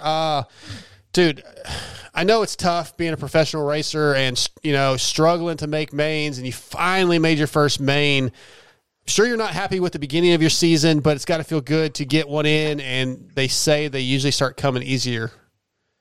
Yeah, I mean, I definitely wasn't happy with the beginning of my season, that's for sure. I had a couple little mishaps at the beginning of the season with the crash at A1, and then I just been suffering from bad starts. So, you know, it's definitely not how we wanted to start out, but it seems to be going in the right direction, so I'm stoked. Rib issues, right? You've had some rib issues? Yeah, definitely had some rib issues, and you know, I just after that crash at A1, and then you know that collision that I had with Brees, you know, that didn't make it any better, and just kind of trying to make my way forward and get better every weekend. Yeah, so as you go on in your career, you've been doing this a long time. Fans love you. You know, obviously you're a big attraction in the pits. A lot of that thanks to Steve Mathis. Is it easy to still stay motivated to go racing, or as you get older and you're a dad now, like, are you at all looking at like, maybe I want to start winding this down and doing something different? You know, it's just, that's a hard question, just because there's so many ups and downs, you know, as far as like getting hurt last year and just trying to get remotivated, and after, you know, all the crashes, and then, you know, I did get COVID in December. I wouldn't say it's necessarily like motivation to race, because there's always motivation to race, but it definitely, you know, makes it harder at certain points, you know, through injury or through sickness, or, you know, just that daily grind to kind of make sure you're putting in your full A effort every single day. But man, it sure does help to be healthy and being able to go to the track consistently during the week, and, you know, seeing improvement and seeing all that stuff go on. So that always makes it easier. I love racing. I mean, Dark Side, you know that. So yeah. I don't really see anything in the future other than next weekend in Minneapolis. And I just want to keep racing my dirt bike to the best of my ability. And man, after this weekend is just so much motivation to get better, and I'm feeling a lot better. And I'm seeing improvement. So I'm just ready to put my head down and really try to finish out this season better than I ever have. So obviously it wasn't the start that I was looking for. But we're only at round 6, and if I can turn this around, everybody will just remember, you know, Adam Entignat had a little bit of struggling with his ribs, but finished out his season the best he's done, and he really turned it up. So that's the plan as of right now, and just trying to hammer down and get better each and every day. Awesome. Yeah, so kind of going off of that, and you know, you're obviously the personality guy, and then they use you in the sport to do all kinds of things, and I think that's awesome. Who do you kind of see as being that guy taking over that role when you decide, you know, you are done? No one. Nobody. Yeah, I know nobody's going to say, but I mean, they're going to obviously use somebody. Yeah, nobody will ever be the like one Adam. and only. I mean, to be totally honest, like, I really don't know. That's a really hard question, because, you know, in the past before me, I don't think there was very many privateers that they ever used like on the Jumbotron as much as they use me, you know, for opening ceremonies, for all that stuff. I definitely started my own lane and did my own thing. And, you know, I mean, as crazy as it seems, I'm probably, I don't know. I mean, it's whatever way you want to take it, but I'm definitely the biggest guy that I've known of that has, you know, the worst results. I don't know how to put that nicely, but I mean, obviously I'm trying to get better and better every week, but I've definitely done very, very well for myself. And, I'm proud of that. Yeah, I've talked to Dustin about that before. Dustin Pipes, team owner at HEP. And he's talked about, there's probably guys he could go hire that maybe will get better results than you. But when it comes to sponsors, fan interaction, which is super, super important to sponsors and teams, there's very few people that bring what you bring. And no matter what your results are, I've never seen you outwardly be in a bad mood, maybe up in the truck for a few minutes. But when you're out in the pits and the fans are around, dude, you give everybody the time and the energy that people know you as. And that says a lot. And that's why a team like Dustin or HEP wants you on their team. Yeah. And, I always pride myself on making sure that I'm not pissed off in front of the fans. You know what I mean? Like, obviously in the truck, I've, been pretty pissed a couple times, especially when the day's not going the best, but I always try to, put my best face forward for the fans because, every single one of those people would only dream to be in the position that I'm in. And, you got to be happy with what you got, even though, today might not be the best day. But something I do pride myself on that you just touched on a little bit is what we in the industry call ROI. And I think it's return on investment. Yep. And I think that's one of the biggest things that I pride myself on too is, I might not be winning, but I'm definitely promoting the product in the right way and trying to do my best at selling the product. And I think I do it very, very well. I agree. Okay. So I thought of this question before I heard about the LCQ Privateer Challenge, that the race they're doing at the end of the year. Do you know the details of this that Steve's doing this year? Bro, I heard something from Tyler, and I was like, that's going to be insane. Yeah, well, I'll let you go ahead, Scotty. Well, separate of that, do you think that they're, we were talking about this earlier in the show, that I think the LCQs have been some of the most entertaining races this season. There's kind of like your own little group, have y'all's own little championship within it. Do you think that there should be more of a reward for those LCQ things, or do you think that kind of like muddles up that line in the heat race where now all of a sudden guys maybe want to go to the LCQ? How do you kind of feel about that? I don't think anybody ever wants to go to the LCQ. I don't care how much money you put into the LCQ. It's a terrible place to be. What Steve Mathis has been doing with that LCQ challenge, I think, is absolutely amazing for the privateer people. But dude, the LCQ sucks because it's just such a big gamble. It's like everybody's going for the neck. You know what I mean? Nobody's taking any other shot but straight for anything above the neck. You know what I mean? It's headshot city. So the LCQ, man, it's really tough because all those guys on that line are very, very good, and they can take you out, even if they're slower. If they get the opportunity, you can dive across that 180-degree corner and put somebody down on the ground. So that's what makes that LCQ so difficult to be consistent in. You just got to get good starts, and you got to handle your own and just try to stay calm like I did this weekend and stay out of the carnage. Right. There's so many different things happening at once, and it's such a short race. It's recipe for chaos. Absolutely. All right, so let me update you as best I can from after listening to Pulp last night. I haven't listened back and put my notes together for the wrap-up yet, but Feld is giving Steve his own race at Denver on Friday. So I think it's a day schedule, and if I understood right, some of the heat races or maybe there's a qualifying or something on Friday. What? Somebody was telling me about that. Yeah. I think there's in Denver. I think we practice on Friday. Yes. So after that, there is going to be a race, some kind of LCQ race and there, depending on where you guys are on points. I think it's after I don't know. I don't remember. Same thing he's always done. It's a little different, but he's got his own Steve Mathis race. He's going to be able to have some wild cards that he can pick. Like he could say, Vince Freeze, you're coming in. And all the money is going into that one race, and it's going to be divided up however they decide, whether it's 5 positions, 7 positions. But yeah, it's going to be gnarly because it's like to me, like in my mind, I'm thinking like demolition derby, whoever survives. Survival, yeah. And it could be crazy, dude. Like but the fact that Feld even, I mean, that just shows how far Steve has come. Like they used to not even really acknowledge him, and now Feld has given him his own race. Yeah, I mean, that's really cool. I can't believe Feld would actually do that. That's a big step up. Yeah. But I mean, if they're really going to race, if there's 30, 40 grand on the line, I mean, you want to talk about slitting throats. Yeah. Yeah. Just imagine, bro. I mean, that's a lot of money. Yeah. I mean, it's like people are going to be. I can't. Yeah, I don't know. That's going to be really gnarly. Yeah. How many times, ballpark? How many times more is that prize than the average, bonus that you'd get for making the main? Yeah. What's last place in the main?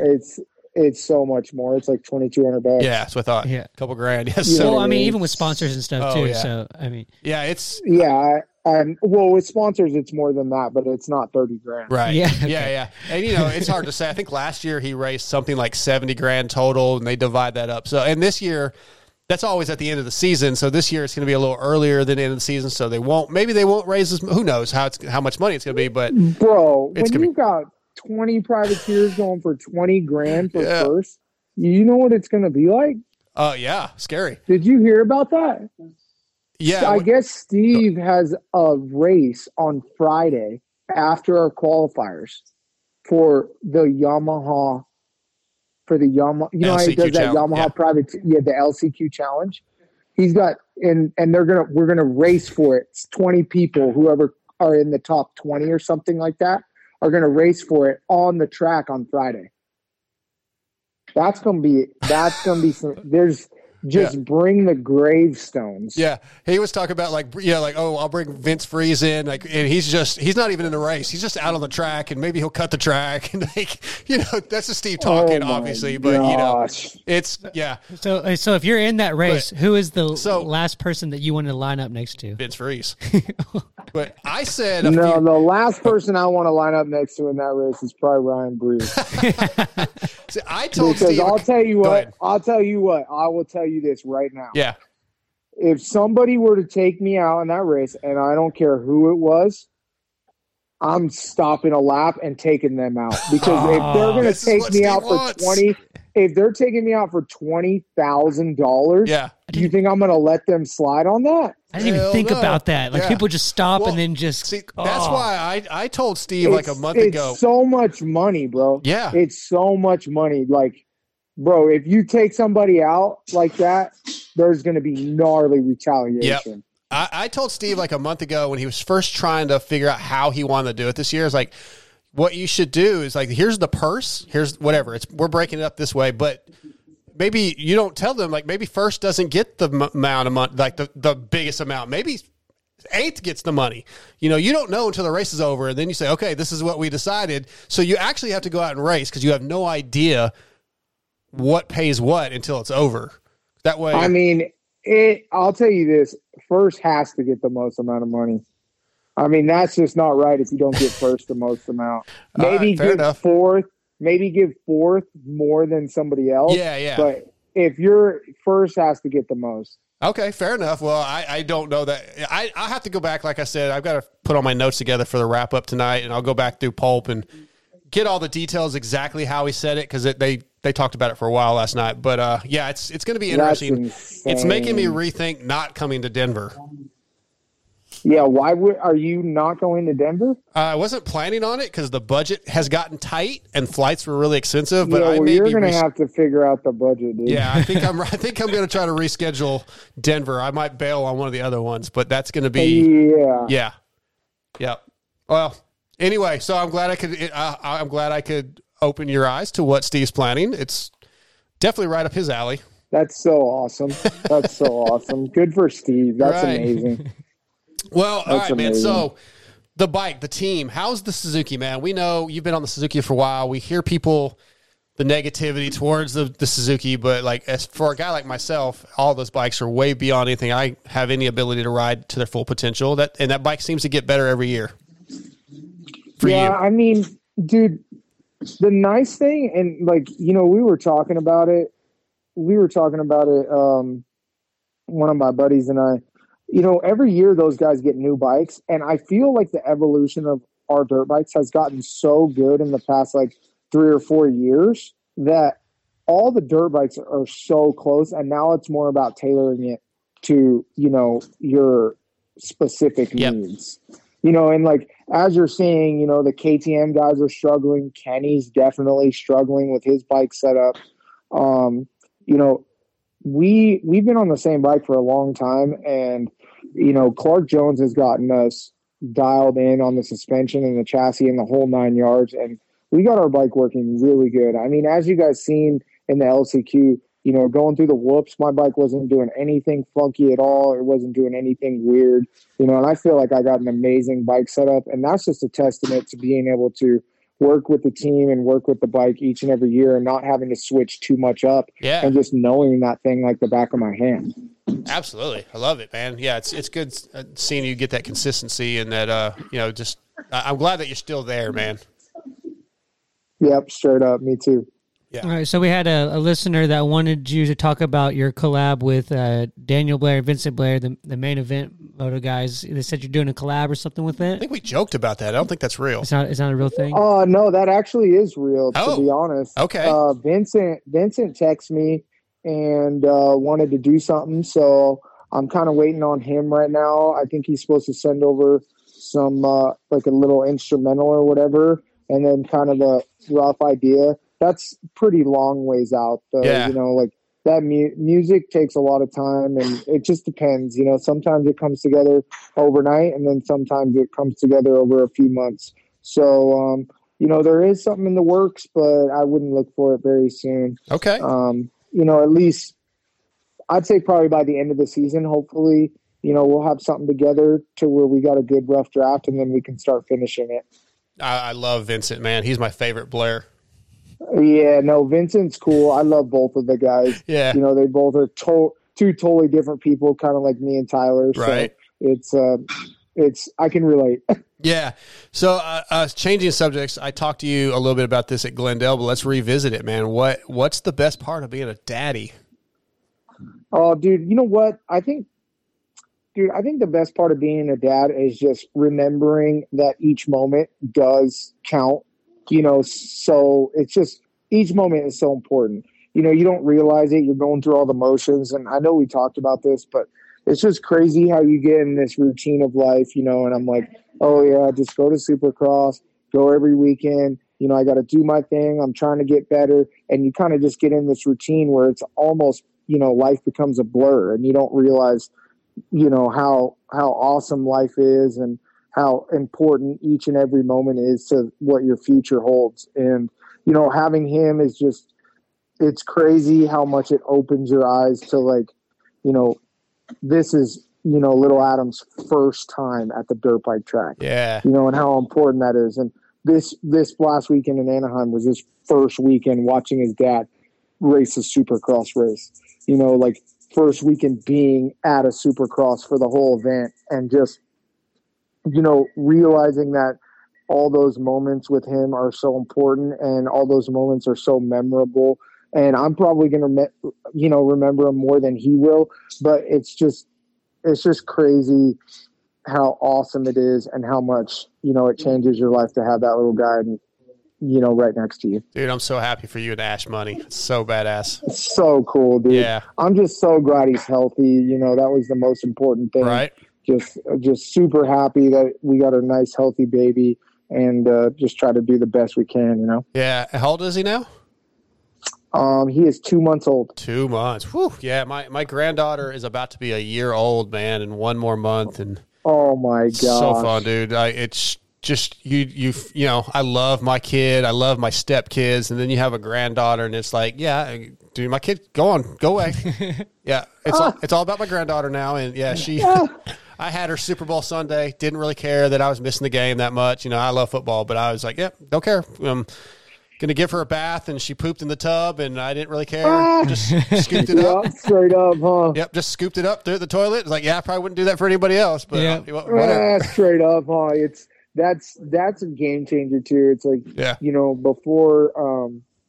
Before I had little Adam, it's like, you're like kind of almost a little scared to hold anybody's kid, or sure, you're like, oh, changing the diaper is so gross, dude. After I had him, bro, I'm like just getting in there like swimwear and just handling it. It's like it's your own kid. You don't even care. You just want to clean them up and get them ready to go. Yeah, and just dial it in and get it. Like I'm trying to get my diapers done as fast as I can and see. You know what I mean? It's it's funny how much it changes your perspective. Oh, absolutely, man. It's definitely life-changing. I had my son at I was 22, so I was pretty young, but it definitely it changes things for sure, man. And I am really happy for you guys. So congratulations. And Adam, it's always a pleasure to have time to talk to you and visit with you. You're just one of the best dudes. Heck yeah, I appreciate it. Same to you, Dark Side. I really appreciate you guys having me on, and I always enjoy giving a little chit chat, and I'm really looking forward to the rest of this season. I think it's going to be really good. Awesome, man. Adam, thank you. Tell Ash Money I said what's up, and hope to see her at one of the races soon. And what you got one more, Scotty? Hey, how much does Twisted Tea hook you up? You got a fridge full? I mean, dude, just. I don't even know how to say, I don't even know how to explain that. Dude, Twisted Tea is so awesome. Bro, if we need Twisted Tea, it's not even an issue. You know what I mean? It's just they're such a great company. I feel like Twisted Tea is those type of people that are just so down to earth and so cool. You can just hit up Billy or hit up whoever or hit up Dustin and be like, yo, can we get some Twisted Tea, this flavor, yada, yada. Oh, they're like, no problem, sweet. Keep it twisted. And just dialed in. You know what I mean? It's no problem at all. They're a great company. Awesome. I think the sport's starving for more sponsors like that. Yeah. I think it's so good. Well, it's just hard. I don't think there is very many sponsors like Twisted Tea. I think they are right in our realm. I think Twisted Tea almost were meant to be motocross people. You know what I mean? Twisted Tea is such a perfect sponsor for dirt bikes because, they love to have fun. Obviously, they want you to drink responsibly, but, Twisted Tea is always about, and so, bro, we're about having fun, hanging out with your friends, and having a good time. You know what I mean? And you can totally tell that that's what that company is and all the people around it, and you can tell that's how it's ran, and it's just so amazing. It's bro, I just don't know very many sponsors that are like that. It's pretty cool. Yeah, awesome to have them aboard. All right, Adam, we're going to let you go, man. We'll see you this weekend, okay? Cool, that sounds great. See you in Mini. Okay, buddy, take care. Peace. All right, thanks to Adam Internet for coming on. We had mentioned at the beginning of the show that Daniel was going to be post, but Daniel's ready, so we can get into it. If you guys want to stick around on YouTube, we're about to call Daniel Blair, so we'll take a quick pause for a break, and we're back with Daniel Blair. Hey, what's up, guys? This is Robbie Wageman, and you're listening to the Moto X Pod Show. All right, next up, we have a special guest. I thought he was going to be coming on a little later, but he made it. I guess he got done with the press conference, Scotty. But tonight, he's brought to you by Cherubies USA. For decades, the Cherubies USA has been the leader in moto plastic and accessories. They are the title sponsor of the Moto X Pod Show, so visit CherubieSUSA.com and support our title sponsor. Tonight, at Cherubies USA, Talon Volan, Brian Fullerton bring us Daniel Blair. What's up, DB?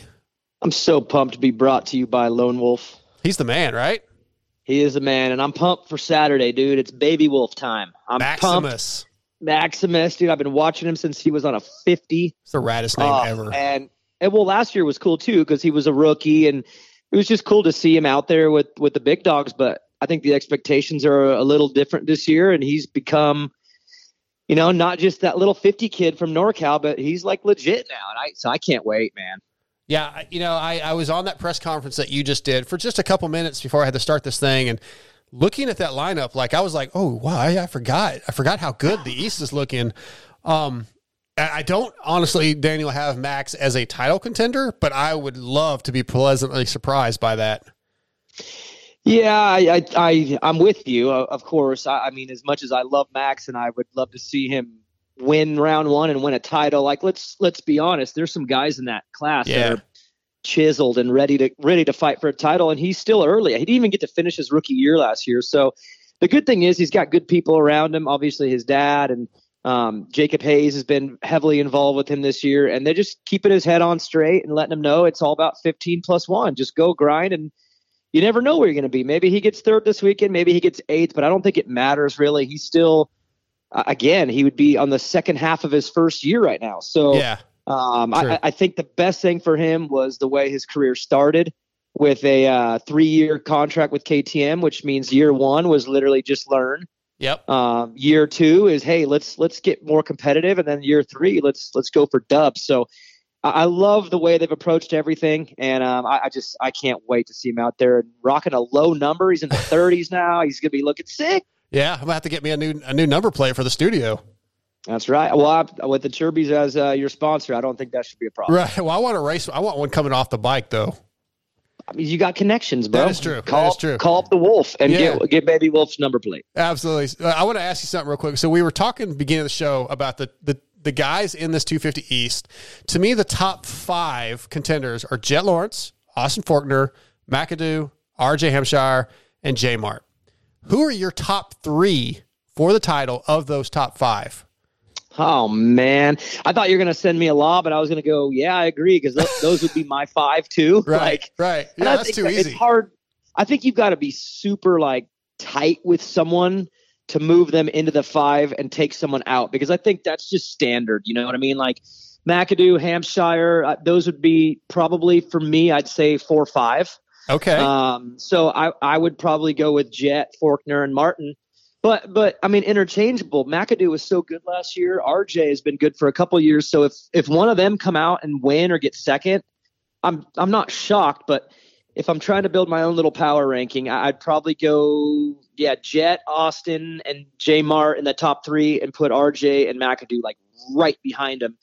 But then I got a little suspicion that Levi Kitchen's gonna Levi Kitchen's going to be a little bit better than people think. I think forgot about Levi. You should have seen Darkside's face. Yeah, I was like, oh, God dang. Well, I mean, that's what's cool about the East right now is oh yeah. And that's what's cool. There's so many of them.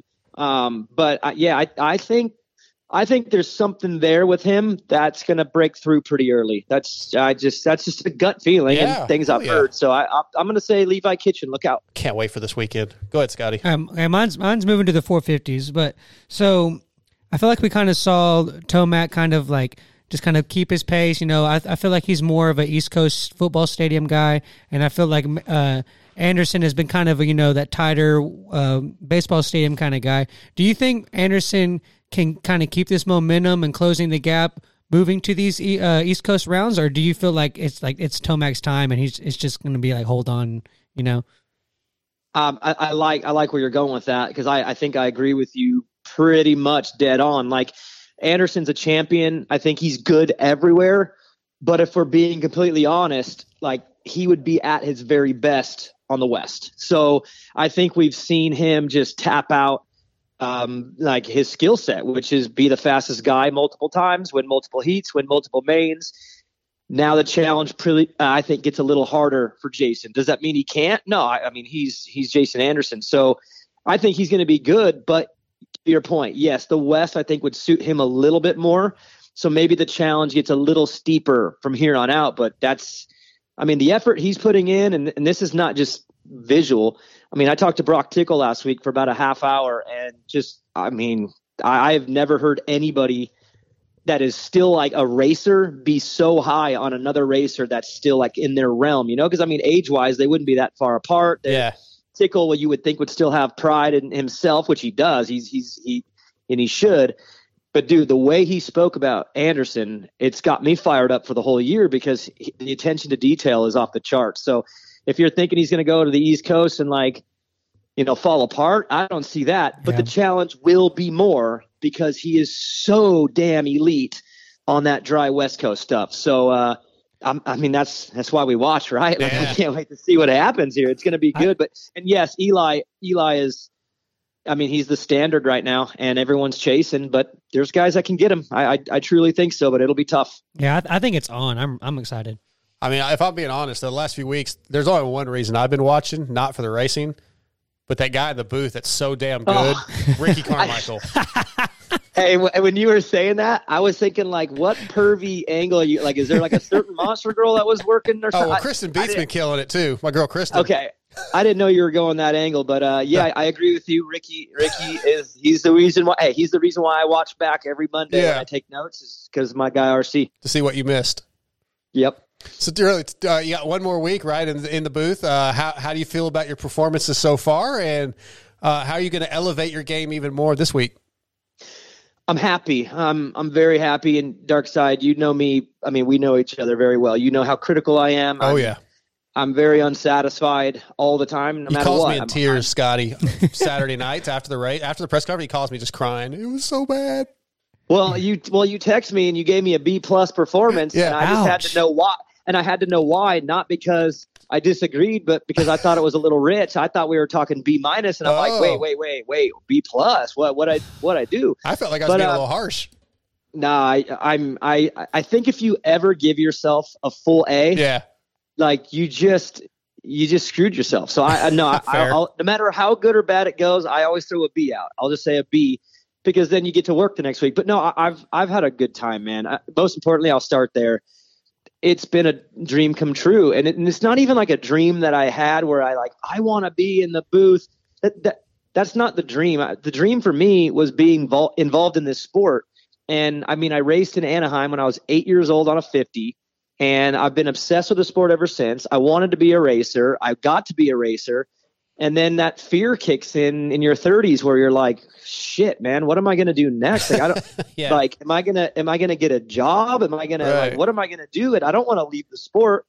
And then now all of a sudden, to fast forward 7 years later from when I, hung it up, to be in that seat is like I said, it's not a dream that I dreamt, but I wanted something, and I can't believe I'm there of all places. You know what I mean? So just to be still involved in the sport and be involved at this level and in that position, grateful is a understatement, man. I can't even really describe how amazing these last 3 weeks have been for me, just on so many levels. You deserve it, man. You know how I feel, but I told you I'm biased. So, but I don't think it's unjust biased, if that makes sense.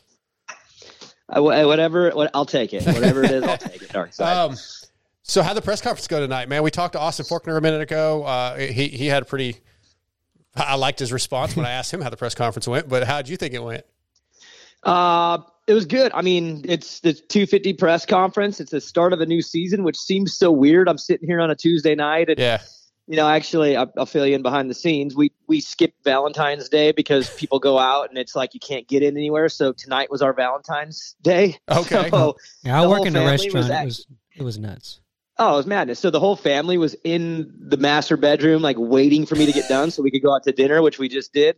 But it just felt weird on a Tuesday night. We're already 6 rounds in, and now it's like, hey, so how do you feel coming into a season? It's so weird feeling to talk to these guys, and they're all antsy and they're freaking out probably because they haven't raced yet. So it was cool to hear everybody kind of just talk about how they're feeling and their prep and all this stuff, which I find to be hilarious because for all of us, we're like, we're 6 weeks in. It feels weird because we're not on the same page as the riders. Right. You know what I mean? Like we're like, so what do I ask this guy coming into the season? Because we're all seasoned now, Yeah. So, but I liked it, and I liked everyone's mood. I mean, Phil Nicoletti became the star of the presser, which I thought was hilarious. I wanted to stay because I knew he was going to be good, but every time they schedule these things, it's on a night I have a show. Yeah, well, that's Sean Brennan. He's doing it to you on purpose. But no, Phil ended up probably getting more questions than anybody. Oh, that's number great. one. And number two, he had the best one-liner ever. He told J-Mart to stay out of his way or he's going to turn that 6 into a G, which I thought was hilarious. And apparently they're all buddies now because they were all talking smack like, smiley. And then Jet got in there at one point and threw some shade at Phil. Oh, that's great. I hit Jet with a right hook because I couldn't help myself. I kind of blew him out on his age a little bit. And anyone that watched it knows. But anyways, it was fun, dude. It was fun. And that list, man, that's a nasty list of riders. I mean, there was like 12 guys on there, and there were still 3 or 4 that I think are pretty legit that weren't even on the press conference. Yeah. So, and there's obviously levels to legitness. I mean, let's just say 4 riders maybe win a race at the end of this year, or maybe 3 to 4 will win a main. But it just feels like there's so many. So I think the battles for first will be good. The battle for 5th will be good. The battle for 10th will be good. So that's what you want. I think we're pretty deep, man. Did anybody ask any of the riders if they were glad they didn't have to hit the whoops at A3? It got brought up. I'm kind of on my phone at the same time. Yeah. Sean's texting me like who's next, because I use one phone, and then my other phone, the bat line, I'm actually talking to Sean on. So so I know it got brought up, and it might have been even Phil, maybe. I can't remember.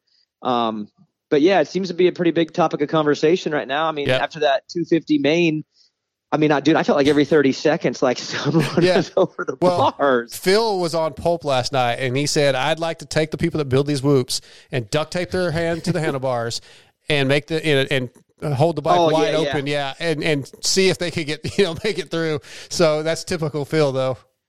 Now, he was great. You know what's funny about Phil? And I mean, this show's turning into the Phil show, but it's deserved. Dude, he's super funny, and he's got some cutthroat one-liners. Yeah. But then if you actually listen to the way he talks about his own career, and he walks you through he's a really intelligent person. And I think there's a misconception that he's just this grumpy dude.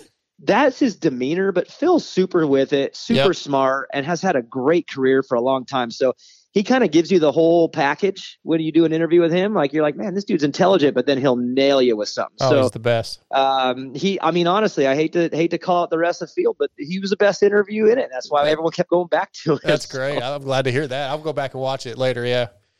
All right, Daniel. So, for your picture on our YouTube channel, I went to your Instagram and I found one where you're on a Honda 250F, and it looks like you're doing a Superman, but you're not in the air. And I just kind of wanted you to take us through that night and that moment. Am I wearing all black gear on a Honda? Yeah. Yeah. Actually, that was 2009. That was the year I rode for Geico, but that was before that happened. So I got ninth at the opening round, and then we went to Atlanta, and I was flying that day in practice. I think I was like 6th in times. And I ended up getting taken out in the heat race, and had to go to the last chance call for it. I was bent, because I was riding better than that at that time. Yeah. And dude, I don't know if you guys remember this happening, but there was this 32nd board girl who walked out with the board, put it up, turned it sideways, and walked off, like no 30 seconds. Oh wow! So everyone jammed their bike into gear. I just put it in second, and the gate dropped. I ended up getting a second place start, passing the lead, come around, and they red flagged it. They ended it. And I'm like, dude, what the hell happened? Because Nico Izzy never left the gate. He just refused to leave the gate because the girl just turned the board. Yeah. So that's interesting. I don't remember that. So anyways, they do a restart and they drop the gate, and I'm in a first turn pile up and broke my hand. Oh, jeez. So I didn't make the main. That was the one main event I didn't make that year. And the shitty part about it is I got 9th in points in the championship, but if I would have just gotten a top 10 that night, which would have been about my standard that time, I would have got 6th in points that year. So I look back on that stupid 32nd board chick who ruined, dude, I could have put a 6 on the board on my career. That would have been awesome. But that photo right there is from practice. I remember because I'm a super conservative rider. I ride really kind of tight and clean. And I remember that photo coming out because my dad, who was with me that night, was like, dude, what are you on? Because I was sending that night. I was just super confident. And I remember actually that photo coming out and being like, dude, this is what, I'm finally riding the bike right. And it was like a joke. So it's funny you found that one of all photos, because I do vividly remember it, and it had a specific reason why it kind of was important to me. That's awesome. Hey, I got a listener question from Nick Still from Moto Limited. He wants to know if that guy. Yeah, dude, he's just always in my business. But always. He wants to know if he was the first Aussie to do main event. I mean, definitely on the new model. We've made a big change on the show. Yep. We're no longer actually, and this is what my brother keeps reminding me. He's like, dude, we're not a podcast anymore. We're a community. The podcast is just one piece. So on Wednesday night and Friday nights, we do a live stream show where, people are in the chat, and it's live stream from our phones. It's pretty sick. And he was the first live guest we ever had on, and he obviously is from Australia. So it was like noon, and it was like 9 o'clock at night for us or something. And he popped on, and dude, it was great. And I'm watching this thing happen, and I'm like, this is insane. Like, I'm talking to this dude on a live stream from the other side of the world. He's literally in the future. Yeah, he's living a day ahead of us, I think, right? Yeah, like 14 hours. He's probably 16 hours ahead of you, I think, because I think he's 14 ahead of me. But I'm like, what a weird world we're living in, where I'm just like talking to this dude about dirt bikes, and he's on the other side of the globe, and there's like no delay, and it was just kind of one of those like, damn, this is where we're at, huh? This is pretty sick. Yeah, I mean, he was the first one, but actually, if you want to go back in time, our very first episode ever was with Chad Reed. Oh yeah. So sorry, Nick, you're like 5 years late on that one. Chad doesn't and count. Not nearly as cool, man. I'm sorry. Okay, I'll keep my mouth shut on that one. Oh yeah, you're not a big Chad guy, huh? Not so much, but I generally don't talk about. I try not to talk about that on here too much, but yeah, he's. Why not? I'm too nice of a guy, Daniel. Oh, I don't know. No. Why don't you like him? Well, I'm not gonna say I don't like him. I just he's rubbed me the wrong way. For this whole conversation to just completely pivot, I think there's something there. Like, what's the problem?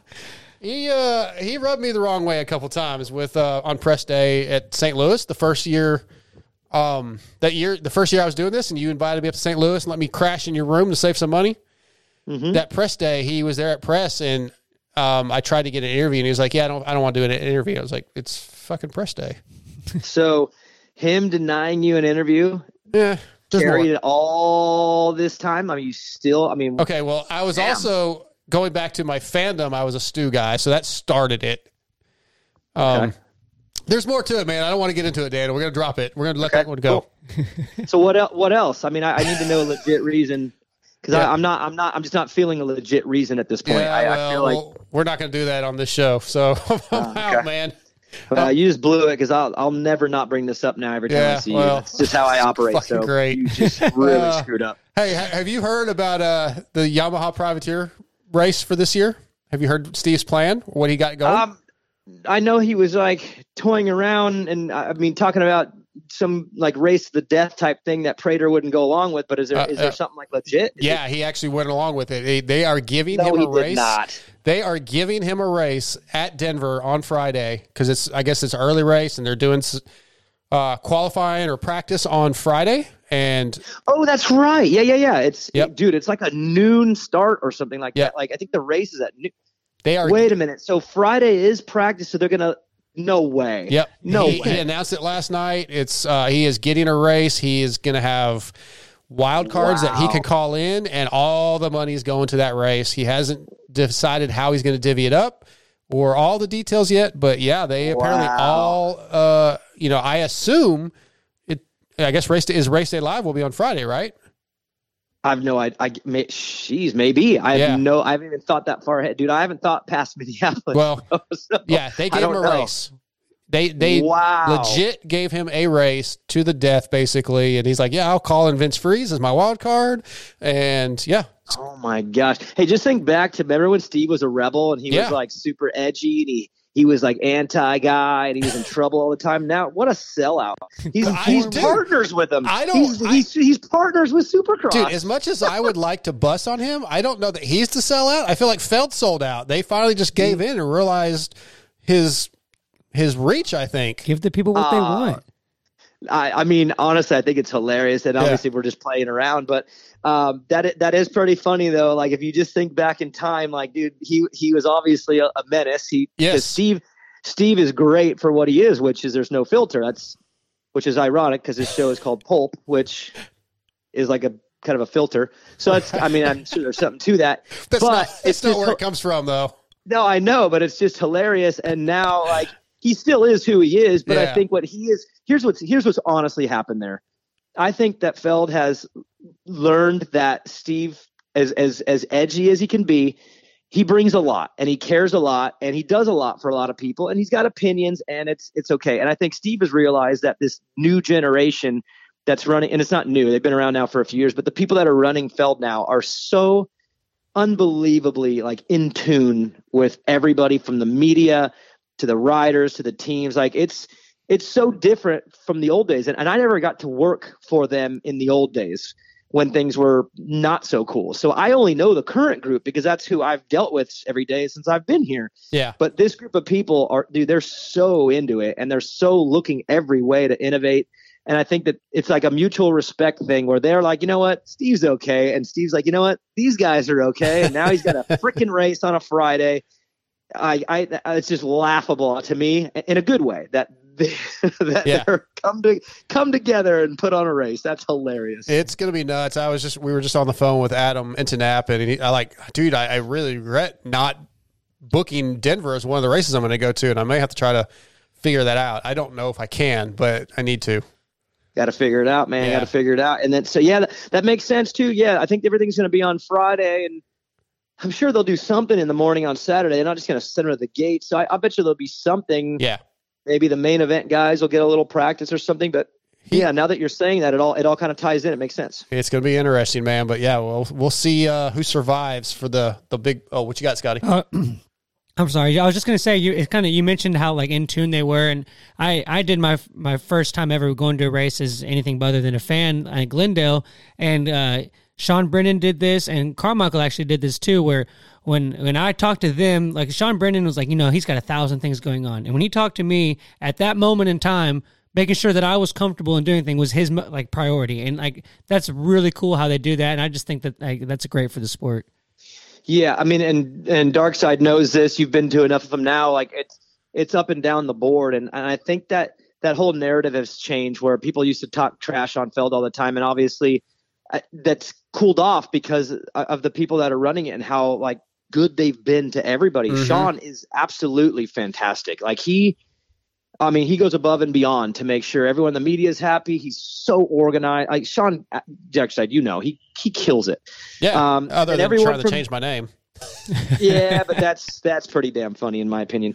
But Mewey, I mean, from the live event, Darkside, this. So those opening ceremonies, dude, they're untouchable. I mean, it's insane how good they are. And then the teams, there's a lot of relationships that I think have just all come together. And I don't know if that would have happened at any other time than with the people that are there now. Like Dave Prater, I mean, dude, I think he loves the sport more than you and I do. And to have someone that's got, control of where this thing's going, that loves it that much and doesn't look at it as like a job, I think that's why the mood has shifted. That's why the sport is growing, because everyone's getting on the same page. And it's great for the sport too, because I feel like we're primed and ready to make a big leap. And I don't think that happens when you have people at each other's throats. And it just seems like everything has shifted. And now we're all, like I said, maybe not all on the same page, but we're all in the same book. And that's really, really important for the growth that I think is coming and is needed. Like we're ready for it, and it takes everybody to move this thing, and I think that's why it's working. Absolutely, man. Well, Daniel, you got anything else before we let you go? Anything you want to touch on? What's up with Chad, bro? He's not going to let that go. Well, we'll talk to you soon, Daniel. No. I do have one. One. Are you going through with this on Friday? Yeah, I have to. So dumb, dude. Don't do it. I made the deal, man. I'm not going to welch on a deal. I think the best thing you could ever do is walk on that stage, flip your two birds up to the crowd, and walk, dude. Don't do it. Will you get him a bike if he does? Yeah, can you get me a bike? Because I don't have a bike anymore, so I don't have a truck anymore. So yeah. Hey, I just bought myself a bike last week. Oh yeah, what'd you get? Honda 150. Okay, nice. And I'm not talking a Pitter. I'm talking the R, like the good one, the Ripper one. Okay. Yeah, dude, straight up. So my kid, like, I want to ride with him. Yeah. And I don't really want to get a big bike because sure. I just don't, dude. I'm not big, and I also have a lot of injuries.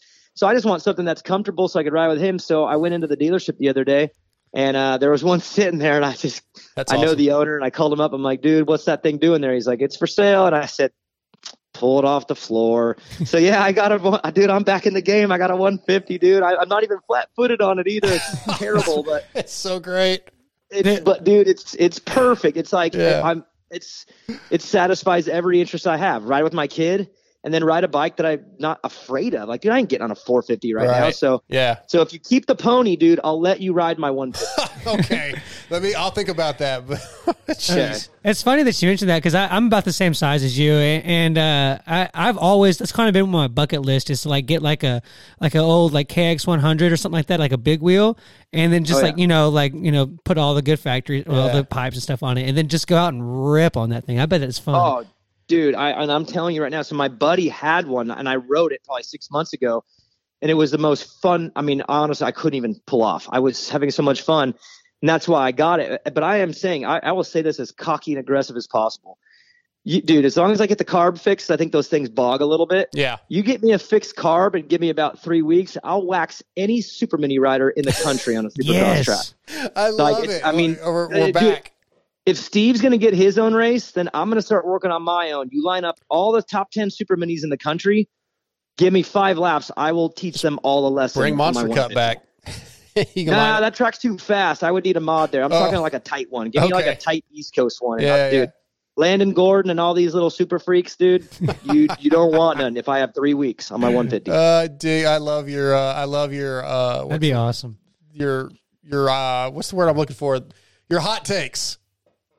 That one wasn't a hot take. That's just fact. That was just fact. So I throw out hot takes, but that one was that was just straight truth. Good times. Well, yeah, I think I'm going through with it, Daniel. It's already the deal's been made, man. He sold tickets. I'm in. I'm not going to be a dill hole. Oh, I think it would be legendary, dude. Just flip it probably would be. Honestly, to get them all hyped and then just oh man. Remember the movie? Do you remember the movie Rockstar with Mark Wahlberg? Oh yeah. Remember when he walks out on stage and grabs the hose and just sprays down all the audience that's flipping him off? Yeah. And then they all cheer him? Yeah. That's what would happen, dude. I'm telling you right now, everyone's there to see if this is going to happen. But if you just flip the bird, flip the table, told everyone to eat shit, dude, you'd be a legend. It would never be forgotten. He ain't wrong, Darkside. No, he's not. So much to contemplate, Daniel. I think you really just put a bug in his ear, DB. Yeah. I'm telling you, dude. Hey, what's that old saying? Something, but legends never die. What is it? Fuck, I don't even remember. Oh, heroes are remembered, but legends never die. Okay. There it is, dude. There it is, man. I'm telling you, dude. You do what you want to do. Yeah. But you do what I'm saying, and it's 10 times more legendary than you going through with it. Just so you know, all for a bike. For a dirt bike? Hell yeah, for a dirt bike. All right, Daniel. We gotta wrap this thing up. Yeah, man. see, he wants to go. Yeah, he's all back. I also still have like 3 hours worth of stuff for the wrap up to do. Oh, he's gonna move. Oh, he's and gonna. Then I gotta get up at 4 a.m. to drive to Dallas for a doctor's appointment to hopefully figure out what's going on with my back. Yeah. So all right. Well. Yeah. So all right. Way to bring it down, I'll let right? you go, man. Hey, enjoy these last couple of days with the sickest pony in the pits, dude. But yeah, go ahead, go through with it, dude. All right. When do you get in, man? Friday? Thursday night, super late. Okay, yeah, I land at like 8:00 Thursday night. Yeah, I'm like 11, dude. So, and then somehow got to find a way to my hotel and freeze my ass off. It's brutal, dude. How are we going from 90s to negatives? I know. Like, what the hell? Yeah. I'm just Ubering there, so yeah, I'll hit you up. Maybe we'll get breakfast or something. All right, you guys have a good one. You too, DB. Thanks, man. Later. See ya. Bye. Man, DB stirring the pot. I don't even know what to do now. Like, it's that's kind of it's not a bad idea, but long term, I don't know how beneficial that would be. Okay, to me, it's not the act of actually cutting the hair. Yeah, it's the power that it represents that they got their way. That's what he's telling you to stand up next to. I don't know. I really think that he really did just kind of put something in your head and like you're going to be on that stage and you might. I don't know. I got to watch it now. I was debating on whether or not I wanted to buy whatever. I won't be on stage. They changed that. Oh, you haven't heard that yet. I'm not going to be on stage now. I'm going to be in the back. Well, they're going to cut it on stage. No, they're going to do it like off stage, so it's not distracting to her. She's like nervous about it. Well, but they're going to initially cut the pony on stage. Oh, that probably, yes. But the actual haircut, which was originally supposed to be on stage, will not be.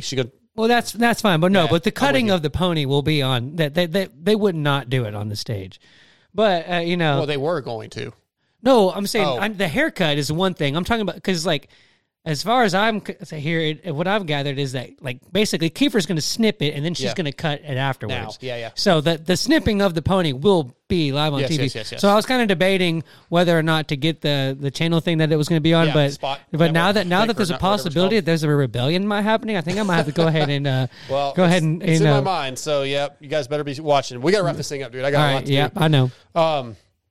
I want to thank Cherubies USA, Race Tech, Fly Racing, X Brand Goggles, Works Connection, Torque One Racing, R Jerky, Berm Lords Graphics and Jersey ID, Shock Socks, Williams Moto Works, Extreme Colors, Blood Lubricants, Power Band Racing, True Fusion.